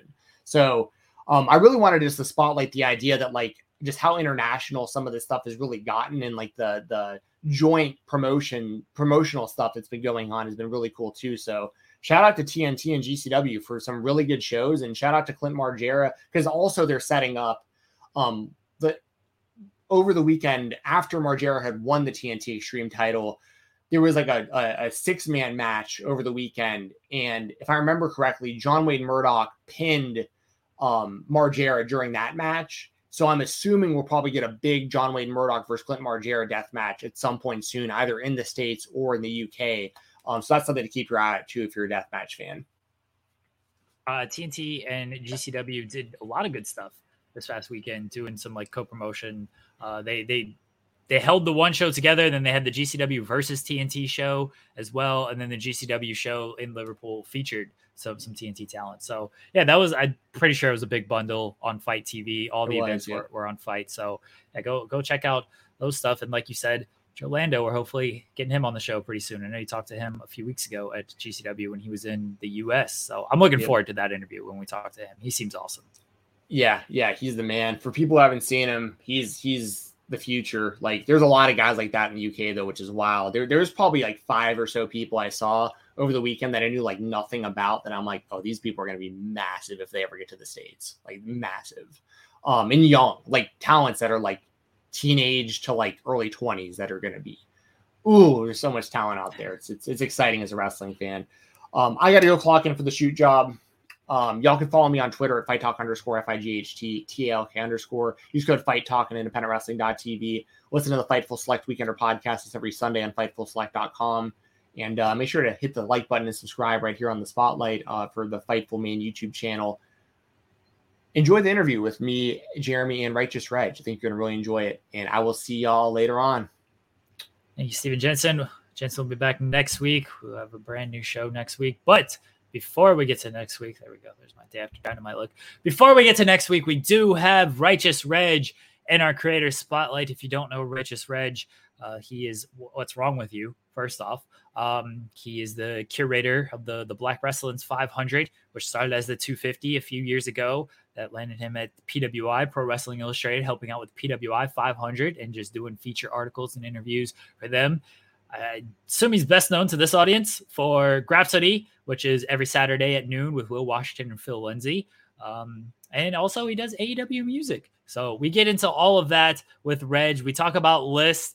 I reveal my beef that I've had with Righteous Reg for a very long time, a long-standing beef that he had no idea about until I brought it up on this show.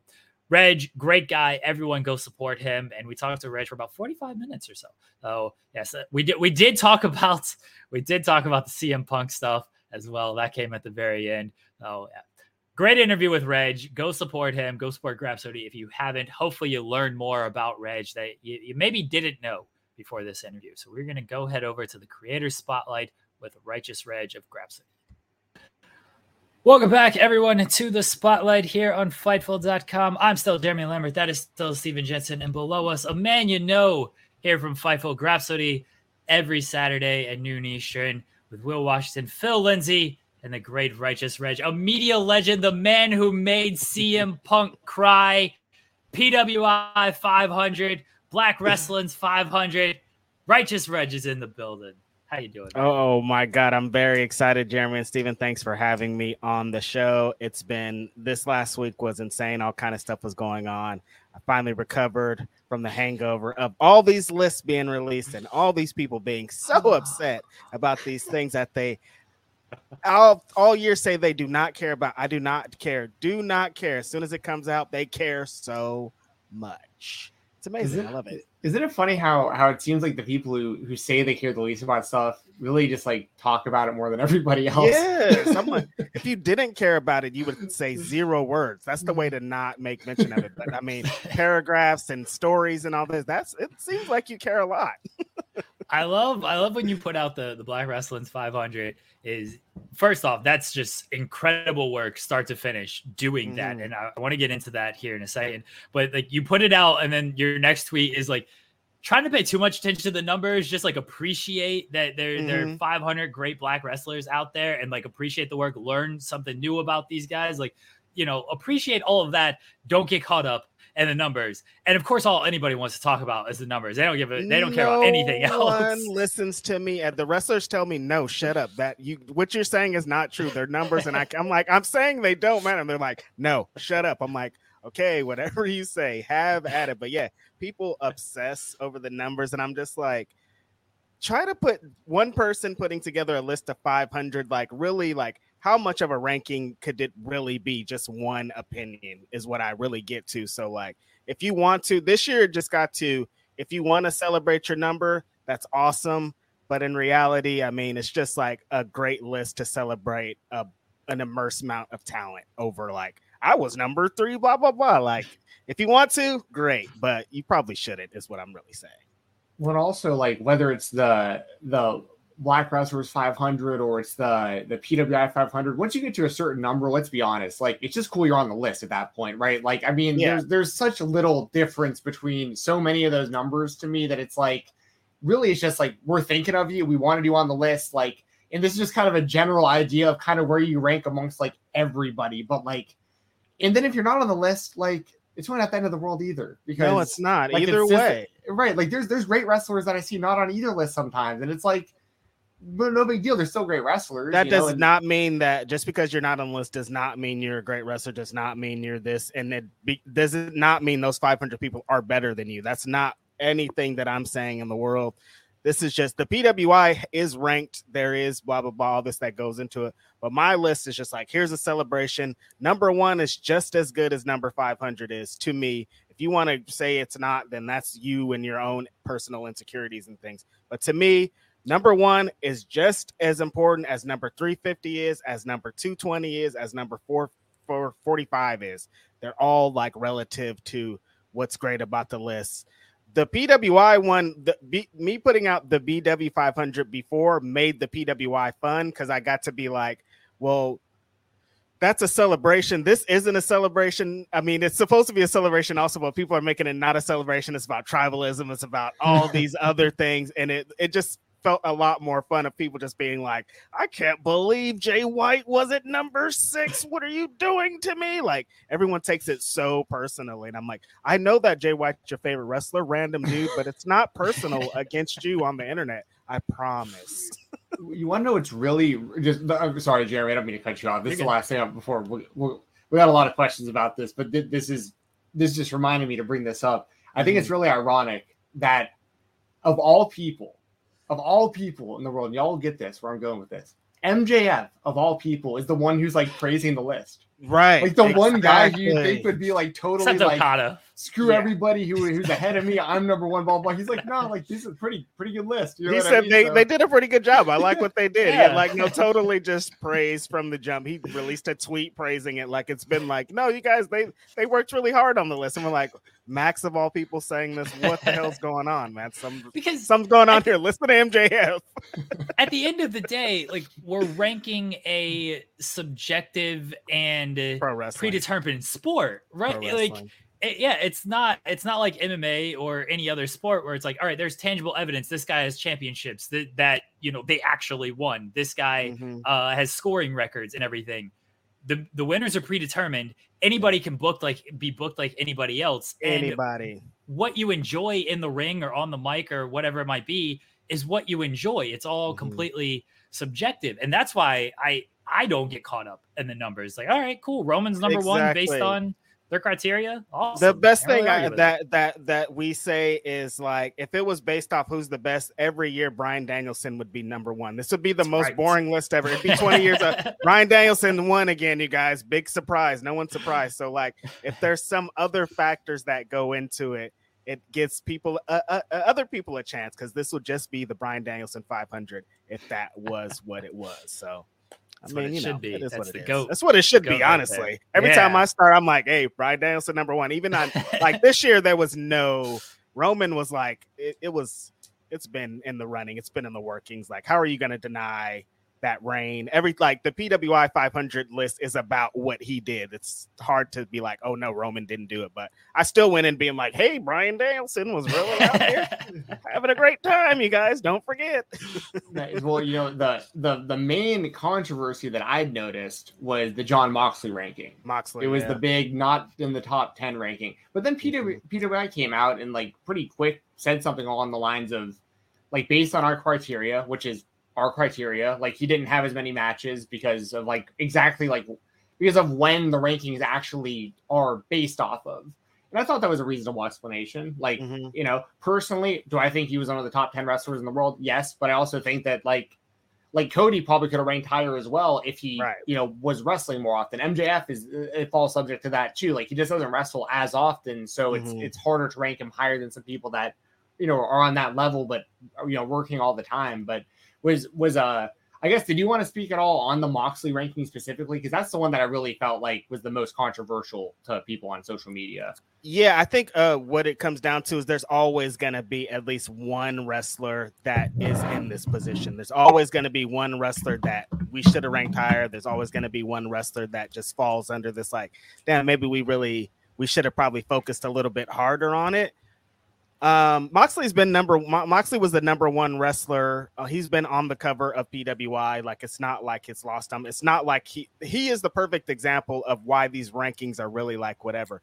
Moxley was the number one wrestler in the whole world for the whole year. If you really get down to what he did in different promotions and different big matches, like, he's the guy. Like, it's hard to deny he was the number one wrestler. He didn't rank number one, but that doesn't mean he was number one. Oh, he wasn't number one in PWI, so he didn't have amazing matches in main events, and he wasn't in New Japan, and he didn't bleed all over the country because the list said he didn't. Like, no, it's still if you think Moxley's number one, then he is. That this list doesn't change that. That's all that it really comes down to. That's a great answer. I want to talk about the Black Wrestling's 500. Yeah. And it was, you can correct me on my information here. I believe it started in 2019. Started at 250 and then expanded to 500. How did this idea come about? Is basically my question. Is like, what made you think like, all right, I'm going to do this list. I'm going to sit down, put all this into it, and just start this list? It all was from the PWI 500 in 2019. I think Seth Rollins was on the cover. I hadn't looked at the 500 in a couple years. When we were younger, like, it was a big deal. We used to go to the store, buy PW. We used to be like a thing. And then for a while, I don't want to say it fell off, but it just kind of like, magazines fell off. Yeah, that's all it was. There wasn't a print media or whatever. Nothing really happened. And then it kind of started coming back and people started kind of craving like a print and different aesthetics of things. And there's some art stuff like that. So PWI was coming back into prominence. And so when that list came out, it was a popular thing. But I had already been being into the Black wrestlers thing. I had the Black Wrestling's podcast, and I was just, in that my space was like trying to get Black wrestlers into the spotlight or whatever. So when that list came out, immediately I was like, I wonder how many Black wrestlers are in it. That's the first thing in my brain is PWI 500's out. I haven't looked at it in a long time. Let's see how many Black wrestlers are on here. It's 500 people. There has to be some. I think there was like 36 or maybe 36 maximum. And so I was like, that's kind of weird. And so I tweeted like, hey, you guys, is it kind of weird that there's only 36 wrestlers out of 500? Like, that's a lot of wrestlers. You guys can only find 36 of them. And everybody's like, yeah, that is weird. You're right, blah, blah, blah. And it just kind of became a little thing. And then somebody was just like, you should make your own list. And I was like, that sounds insane. I don't want to. And then like after 5 minutes, I was like, well, I do. I mean, I'm like off the top of my head, I probably know 100 Black wrestlers, just like off, just being in the scene and knowing everything that I knew. I probably know 100. Maybe I could do a list of 100. And it just kind of kept snowballing. And then I landed at, okay, I think I could get 250 Black wrestlers, half the list. I know I could fill up half the list. And so then that just started me. Like I built that 100. Like I was like, everybody that I know from TV and from the independents, I can get to 100. And then I just started scouring the internet, Facebook, Twitter, Cage Match, anywhere I could find some match listings, try to find these Black wrestlers. And it legit only took probably 2 days. And I got to 250 after reading about the PWI 500. And then that's how the BW 500 started, just off of only finding 30 wrestlers in the PWI 500. So I thought I could do my own. So I made half. When does PWI contact you to, because you said it in I believe it was like a tweet, like you used it to basically change and influence the PWI 500. And now you're part of like the group that picks the 500. So when did they reach out to you and be like, hey, we like what you've done here, let's talk? Yeah, they were making a change in the. Well, no, what happened was I got linked with the editor-in-chief at the moment. I got linked with him just to be like, hey, somebody was like, hey, Regiment made this list, blah, blah, blah. This is 250 people that potentially could have been on the list. I got linked up with Harry, and Harry was like, oh, you're right, but I mean, we can't change the list. It's out, blah, blah, blah. Maybe next year something will happen. Nothing happened for a while. They switch over to Kevin. Kevin becomes the editor-in-chief. Then he sends me a DM, and he's just like, hey, you're right. There should be more representation. There should be this. Everything that you're saying is correct. For the PWI 2020, we want you to come on and do like a little excerpt on the thing to be like representation. I made this list to kind of just say my name and what I did off of the last year's list. And then I did well with that, and I helped a little bit with what went on with the list.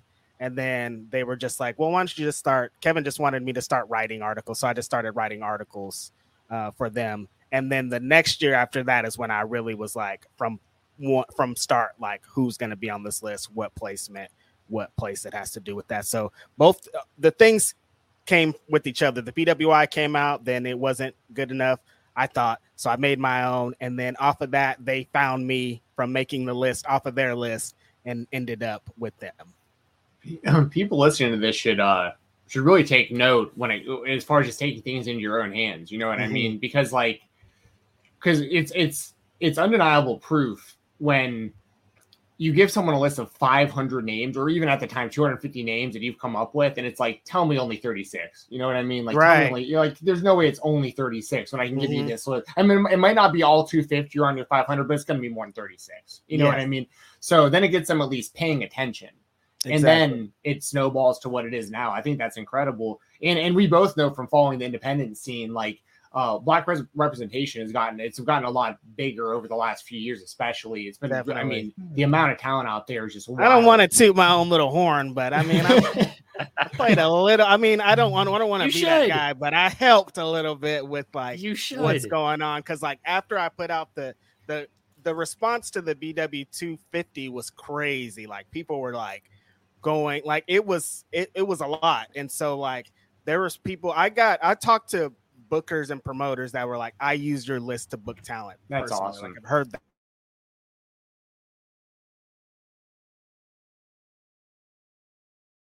from the list. And so it's like, it's crazy where it moved into and just how much like if that's all I really wanted it to be. I never really wanted it to be like, well, we want to know who Righteous Reg is, who's this, blah, blah. No, it's always about me being the messenger. If you know who Don't Die Miles is, if you know who Christian Robinson is, if you know who Jocelyn Navarro is, if you know who those people are, that's way more important. That's why I say when people are complaining about numbers and shit, it's not if you're complaining about 1 through 100, do not talk to me. You know who those people are. Even 1 through 200. Oh, who's number 150? That's probably somebody you know, probably somebody on TV. They don't need it. Like, why wasn't Kofi Kingston number 1? He's Kofi Kingston. You already know who it is. This list isn't about Kofi Kingston. It is about Kofi Kingston because he was the first ever number 1. But what I'm saying is it's not about the people that are on TV. It's not about the people that you know. It's about number 350. It's really about 200 through 500, the people you don't know, the people on the come up, the people that need support,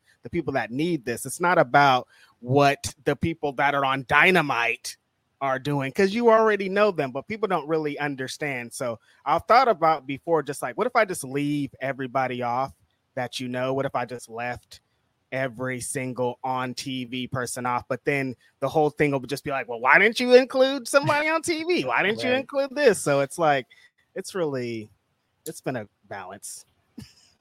I think you do it the right way, because if you just put out like, here's 500 names, then like that's great. That helps people recognize. But like, there is something to attaching the numbers that then it blows up because of that, because then people want to argue, right? It's fine. And then like you said, it's not about the numbers, but the numbers does help just create the engagement and everything, and that's what helps. It's annoying sometimes, but the discourse is super fun. And when a wrestler, when I go to their Twitter bio and it's all number blah blah blah and the BW 500, that's amazing, and I'll never not want to see that. So if I have to put numbers for somebody to be like, I was numbered blah blah blah, I want to see that, and I love it, and it's awesome. So that needs to continue. As I'm sure you know, independent wrestlers refer to the day of the PWI 500 dropping, and I'm sure they're doing the same with your list as well now. That's the national my booking rate just went up day, because that's when you send the promoters that number and go, hey, number 19 right here. I'm gonna need a little bit more money the next time. It's so funny because that's like a thing too. It's like some vets will be like, oh, your number doesn't matter. Your number doesn't matter. I remember last year Ethan Page was doing this vlog and Hornswoggle was on there, and they were talking about somebody's number, and Hornswoggle was like, well, your number doesn't get you bookings, or your number doesn't do this, or your number doesn't. And Ethan Page stopped and he's like, actually, now it kind of does. Like, things have changed a lot. Like, you being high, like Kenny Omega in his intro says, I was twice the number 1 wrestler, one of the best wrestlers in the history of the world. That's one of his accolades. So it's a lot more, it holds a lot more weight than these people try to lead on. Has anybody messaged you and been like, could you not like make me a little bit higher? You know, can you not help me out a little bit? Yeah. A lot of people the whole year. That's mostly what my life is about. Is like, I'm like, as in our position, when a wrestler DMs you, it's either two things. You're like, damn, this is cool. Like I'm interacting with the wrestler, or it's like, damn, what did I do? Like, why is this wrestler DMing me right now? I can't like. And for the most part, it's been like, what the fuck? What my number, dude? Why didn't you blah blah? And I'm like, I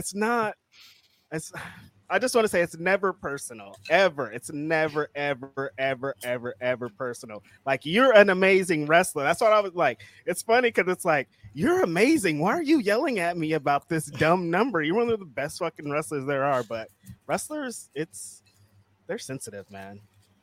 See, they're yelling at you because the difference between 90 and 85 is a couple $100 on a promotion. So. Exactly. Now I know the importance of that. What's that? I said, now I know the importance of that. Yeah. Like, hey, Jonathan Gresham, I mean, I don't know if it's true or not, but him citing his number, like, he was 10 this year. He's walking in, he's like, top 10, pay up, give me that belt back.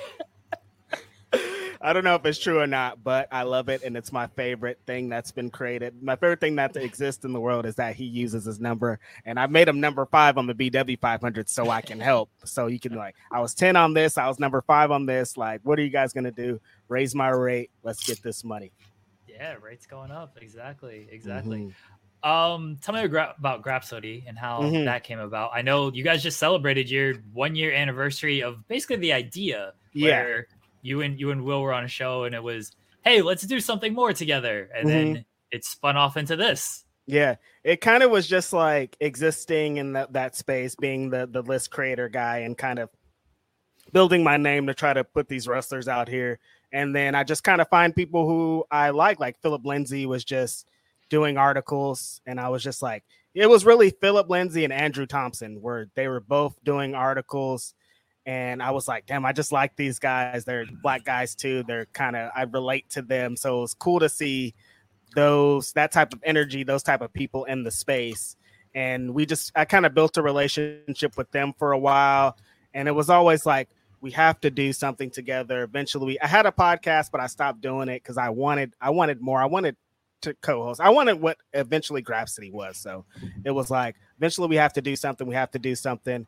And then Will Washington just kind of, he's been in the space for so long, 17 years, but he just kind of came out of nowhere, it seems, because it feels like I would have been trying to be in something with this guy forever. So Will Washington pops up and he starts having his own podcast and he's just kind of giving up an energy where he wants something new.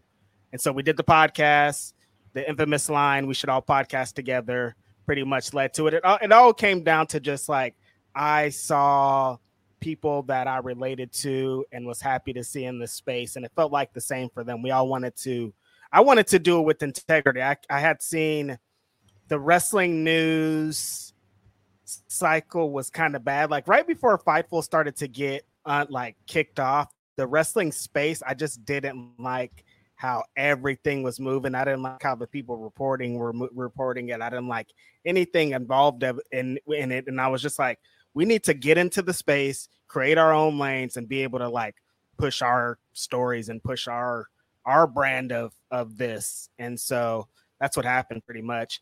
We got to Grapsody. Will Washington started cooking on I don't want to say insider because that sounds crazy, but he started to build a name in the space that I wanted to infiltrate.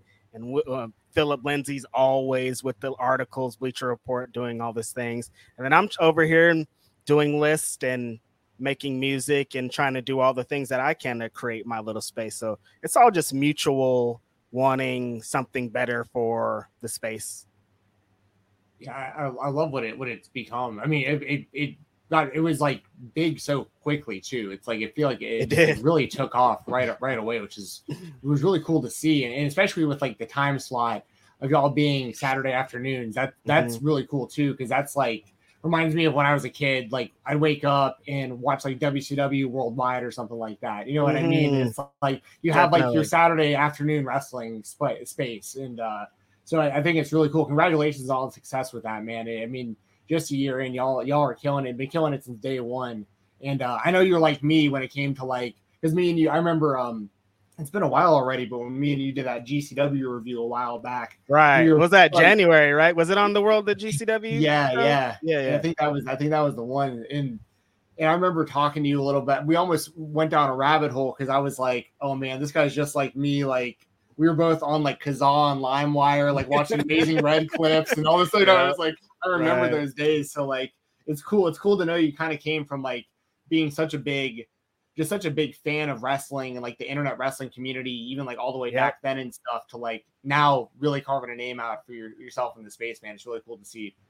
Thank you so much. That's really what it is. I was thinking about that actually a few days ago because I came up during message boards. Like I used to love to browse the CZW fans message board, and one person, Rob Naylor, used to frequent on those message boards, and he was probably the first person that inspired me to wanna, because it was like, when you're growing up, it's like, okay, I want to be a pro wrestler. It feels like the only way you could get in is like, I have to be a pro wrestler, I have to be a referee, I have to be blah blah blah, all these things. And when the dream kind of like was done of me being a wrestler, it was like, well, how else can I get into this space, not just being a commentator or blah blah blah? Like, how do I get some other kind of space? And then when I saw Rob Naylor just like was a wrestling fan, just really loved pro wrestling, and he eventually got to FCW and the WWE just off of that inspired me to like, well, if I just kind of ramp up what I do, ramp up the things that I like to do and how I could make my name in the space, then I could do it too. And so that's kind of like, that was the beginning of the BW 500. It was like, I always wanted to have something that separated me from everybody else, because everybody can write, everybody does news. Now everybody's a damn source with Twitter. Like you don't like, the shit is wide open. So what is different from me? Like what separates me from every single other person that's out here making the name? Well, I do this list, so that like really, like when I say the BW 500, like I'm miles away from everybody, because that's one thing that's just mine. Like everybody else is doing news, scoops, doing whatever, editorials, all the stuff. But if you have one thing that's yours that could separate you away from that, then you're going to get to the top. That's what I like to tell people. I get a lot of people in my DMs like, well, how did you get to the position? What do you, it's like, you have to do something different. If you don't do anything different, you're just going to get stuck in the pack. We all have podcasts.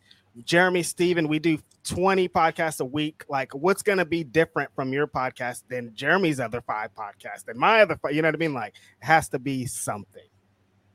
You got to do something different, or you got to just do something at a very high level and continue to do it. Because yes, consistency is super key. Yeah, consistency is the biggest thing. And like you mentioned, like, yeah, anybody can write news, everybody can write news.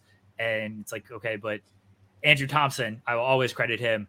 Like, there's a difference between the way Andrew Thompson does news and grinds on news and covers the news compared to literally everyone else out exactly there. And that is also a big thing. Yeah, having consistency with stuff, because you're right, everyone can have a podcast, but are you doing it weekly? Are you doing it daily? What are you doing with the podcast to separate yourself? Is it just a raw review podcast? Is it just this? Like, there's so many different factors. Everyone really does that. That was important too. I was like, Phil and I talk about that. Like, if we have to be a Raw and SmackDown and NXT review podcast, we're out. Our podcast has to be different, because everyone's doing that. What are we going to really do to be different? We have to bring some kind of other thing to it. Dude, that's what saved me, man. 100% was like, I took a hard turn into the indies a few years back. I was like, I was like, there's hardly anybody like on like a Fightful platform or like any big platform that's like going to like Southern Underground pro shows in Nashville. Right. Like, I was going to go and just start talking to wrestlers and see if they want the interviews. You know what I mean? Like, and so I think that's really good advice. Do something different, just something different. And because if you're good at something, that's obviously, there's value to that, but then you have to be better than all the other people that are also good at that. That's exactly what you got to be original, you know?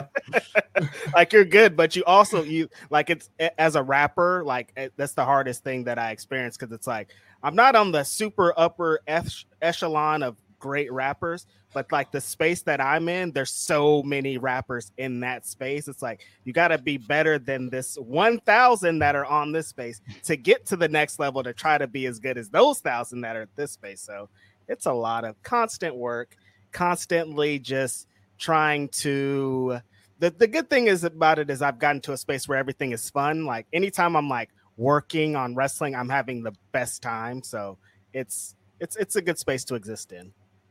How did the AEW music and now AEW video game being featured in that with your music, how did all that come about? Congratulations on that, by the way, man. That's incredible. Yeah. Just Grapsody, pretty much. It's just like doing that podcast and talking to people and seeing how many people in AEW and around it kind of enjoy what we do. Us going to the media scrums and just like being ourselves. Like, the scrum talk and all that is so funny, because people that have never been in there have thoughts and what they would have did and what they would do. But it's like, if you're in there, it's a different space. But I've never, if for one, was not Righteous Reg. I wasn't I wasn't doing anything. I went in there to be myself. I knew what questions I was going to ask. I knew how to create my own space again. Like, how do you separate yourself from all these other people? And so I think just us having integrity on our podcast and being really about the pro wrestling and having fun. When the Who We Are project was proposed at the end of last year, we just kind of felt like the people, I don't want to say the go-to people, but some people that, were immediately in their mind, because I had already existed in the music space. Will Washington also existed in the music space, done a lot of producing. And Will Washington has made a lot of connections, networked a lot of connections, and he kind of got us into that. So doing the Who We Are album, we did a lot of work for it. Will did a couple songs. I did a couple songs. I worked on a song for Jade Cargill. I worked on the song for my big homie Powerhouse Hobbs.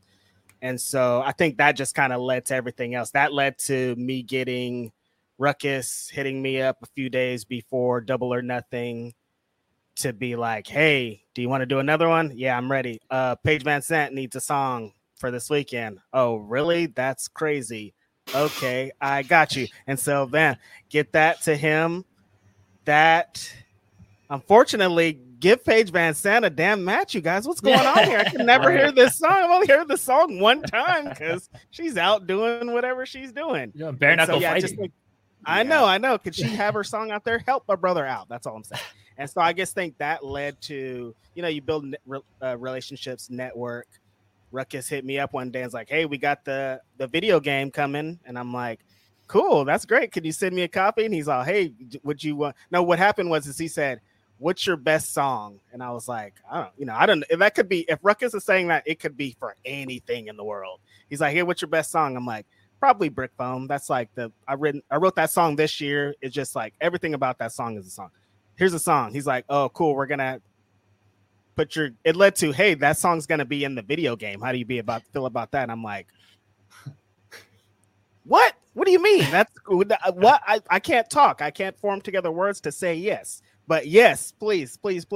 And so that's been, video games take a while. That's been in the running for a while. I didn't even know when they were going to release any information, if they were going to just release the soundtrack with the names or whatever. I didn't know anything. I didn't know this video was going to come out last Saturday to be like, hey, Righteous Reg's song is in there. So that was a big shock and a big deal. And I'm super excited. It still hasn't really hit me because I haven't played it yet, but it's something I never knew that could happen. Everything that's cool that's happened to me is something that I never knew that could happen. I never knew that I would be able to interview the WWE 2 times. There's been 4 black WWE champions, and to be able to interview 2 of them while they're WWE champions for a magazine. I got the cover story with Big E while he was the WWE champion. That's something I could have never in my life, even like when I was 13, like, hey, when you're this age, you're going to interview the WWE champion and it's going to be the cover story of this magazine and you're going to be a writer. All of that. I'd be like, what, dude, what are you saying? Why are you saying these words to me? You're being weird. So like every time that happens, it's even more shocking because I never even imagined it. It's like, it's so cool. I'm happy to be here.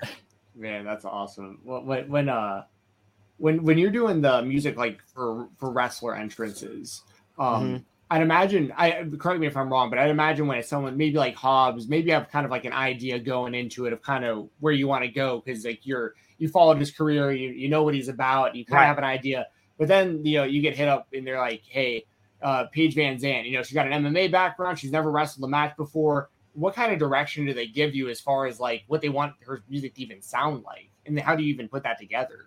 Yeah, they usually kind of just like send out, there's like a list of like, here's kind of the music that she's influenced by. Here's what I think the track should sound like. And here's some bullet points.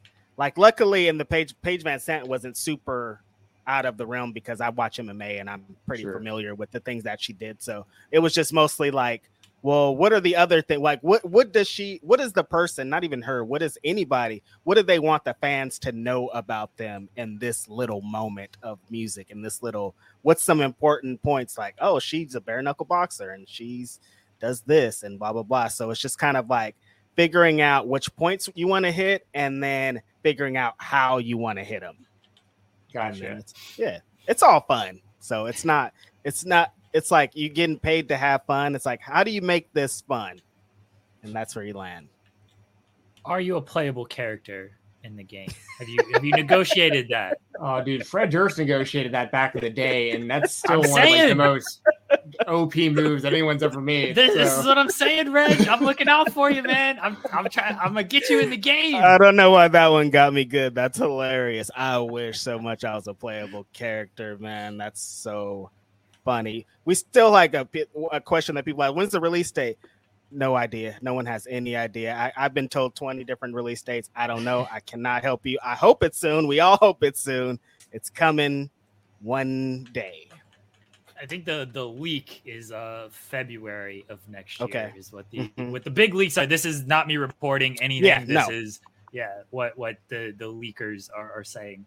Okay. Things. Good. You know what? I've popped Will today. I've popped you today. Me and Phil are going back and forth with Jay-Z lyrics on Twitter.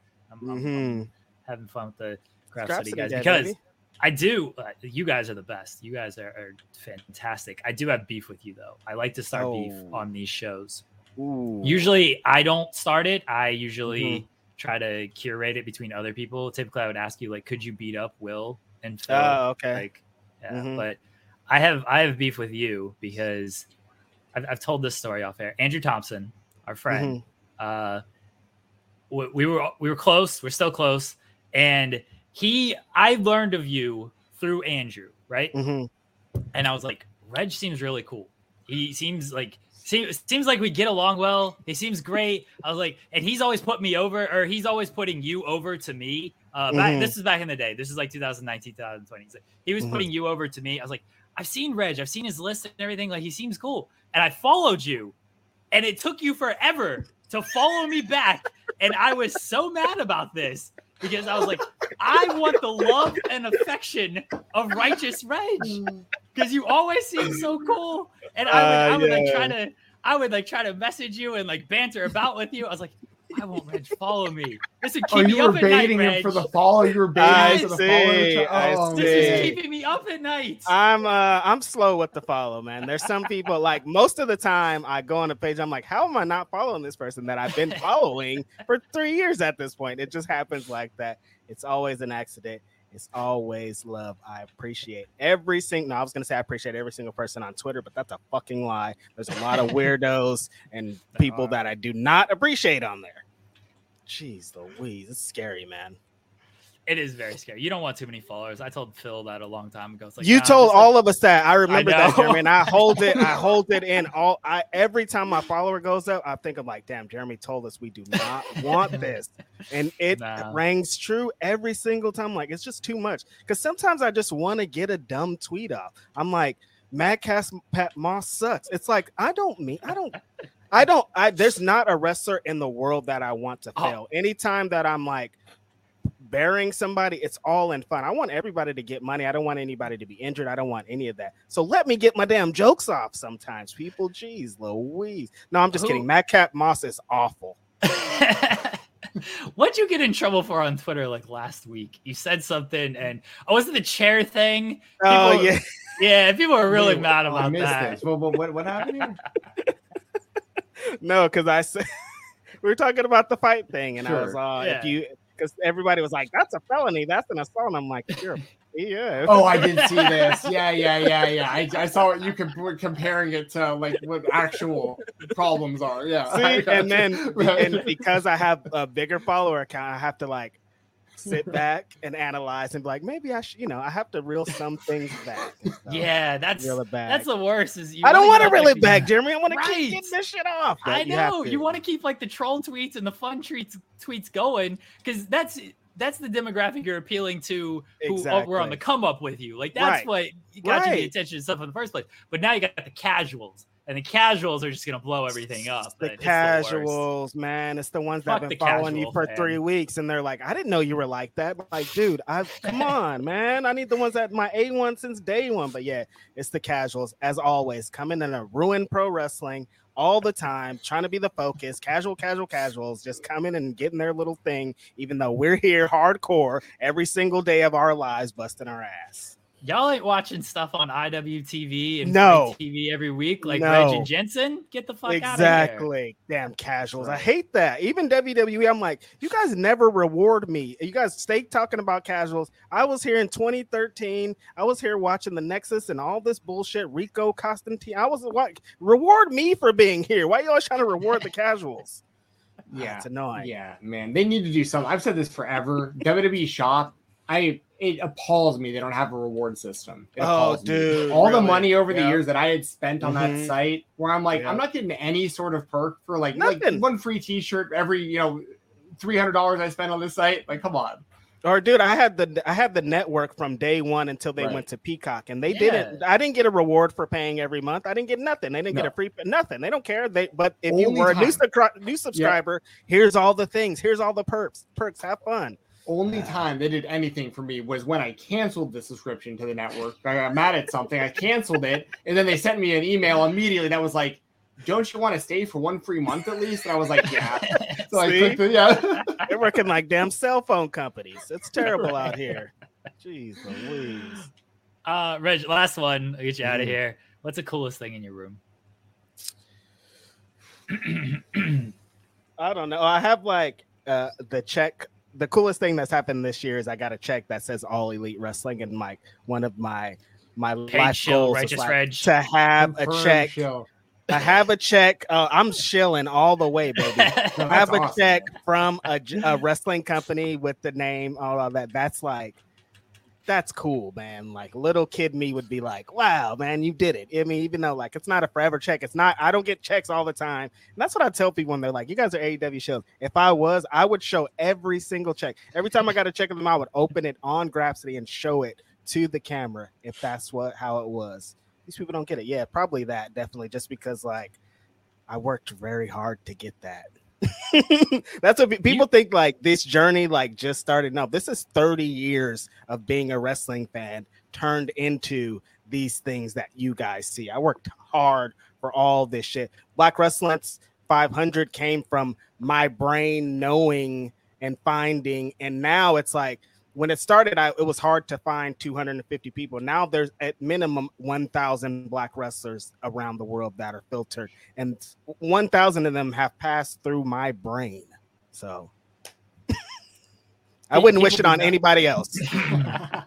People do not see the actual grind of years and years because they just see you when you get somewhere. And then it's like, oh, exactly. Well, how'd he get here? Had to be as Carolina Panthers head coach, genius Matt Rule says, he became an overnight sensation after 7 years. Exactly. That's how it works. It was a lot of which night? It's a lot of overnights, man. Yeah. Like, yeah. I was an overnight sensation, like 550 of them. I don't know, a lot of nights, dude. So it's all about being prepared when the moment comes up. Like you have like the moments, like your moment's eventually going to come. That's like anyone listening here. Like, but if you're not prepared for that moment, it means nothing. Like you have to be putting the work in. You got to have something to show for when that moment comes, and then it's like, boom. Now all of a sudden it feels like, wait, where'd this person come from? It's like, well, you didn't see or listen to all the podcasts for all the years that no one else was paying attention to, and all the articles that nobody was reading, and just grinding and all the tweet that no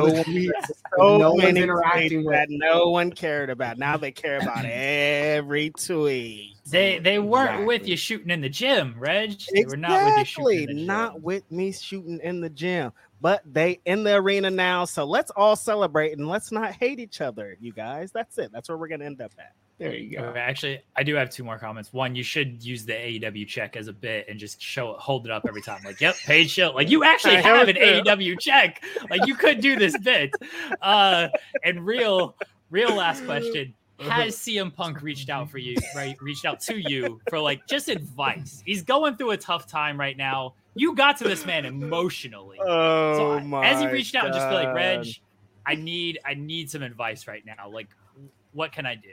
Well, Jeremy, what you know, as anybody that follows me on Twitter knows about me, my favorite tag team of all time, the greatest tag team of all time, the reason that All Elite Wrestling exists are the Young Bucks. So I don't think he would come to me for advice about what to. You could mediate. As soon as he calls, I'm gonna be like, "What did you do? I heard what you did to Matt Jackson, punk. You're not getting my advice, you little silly boy."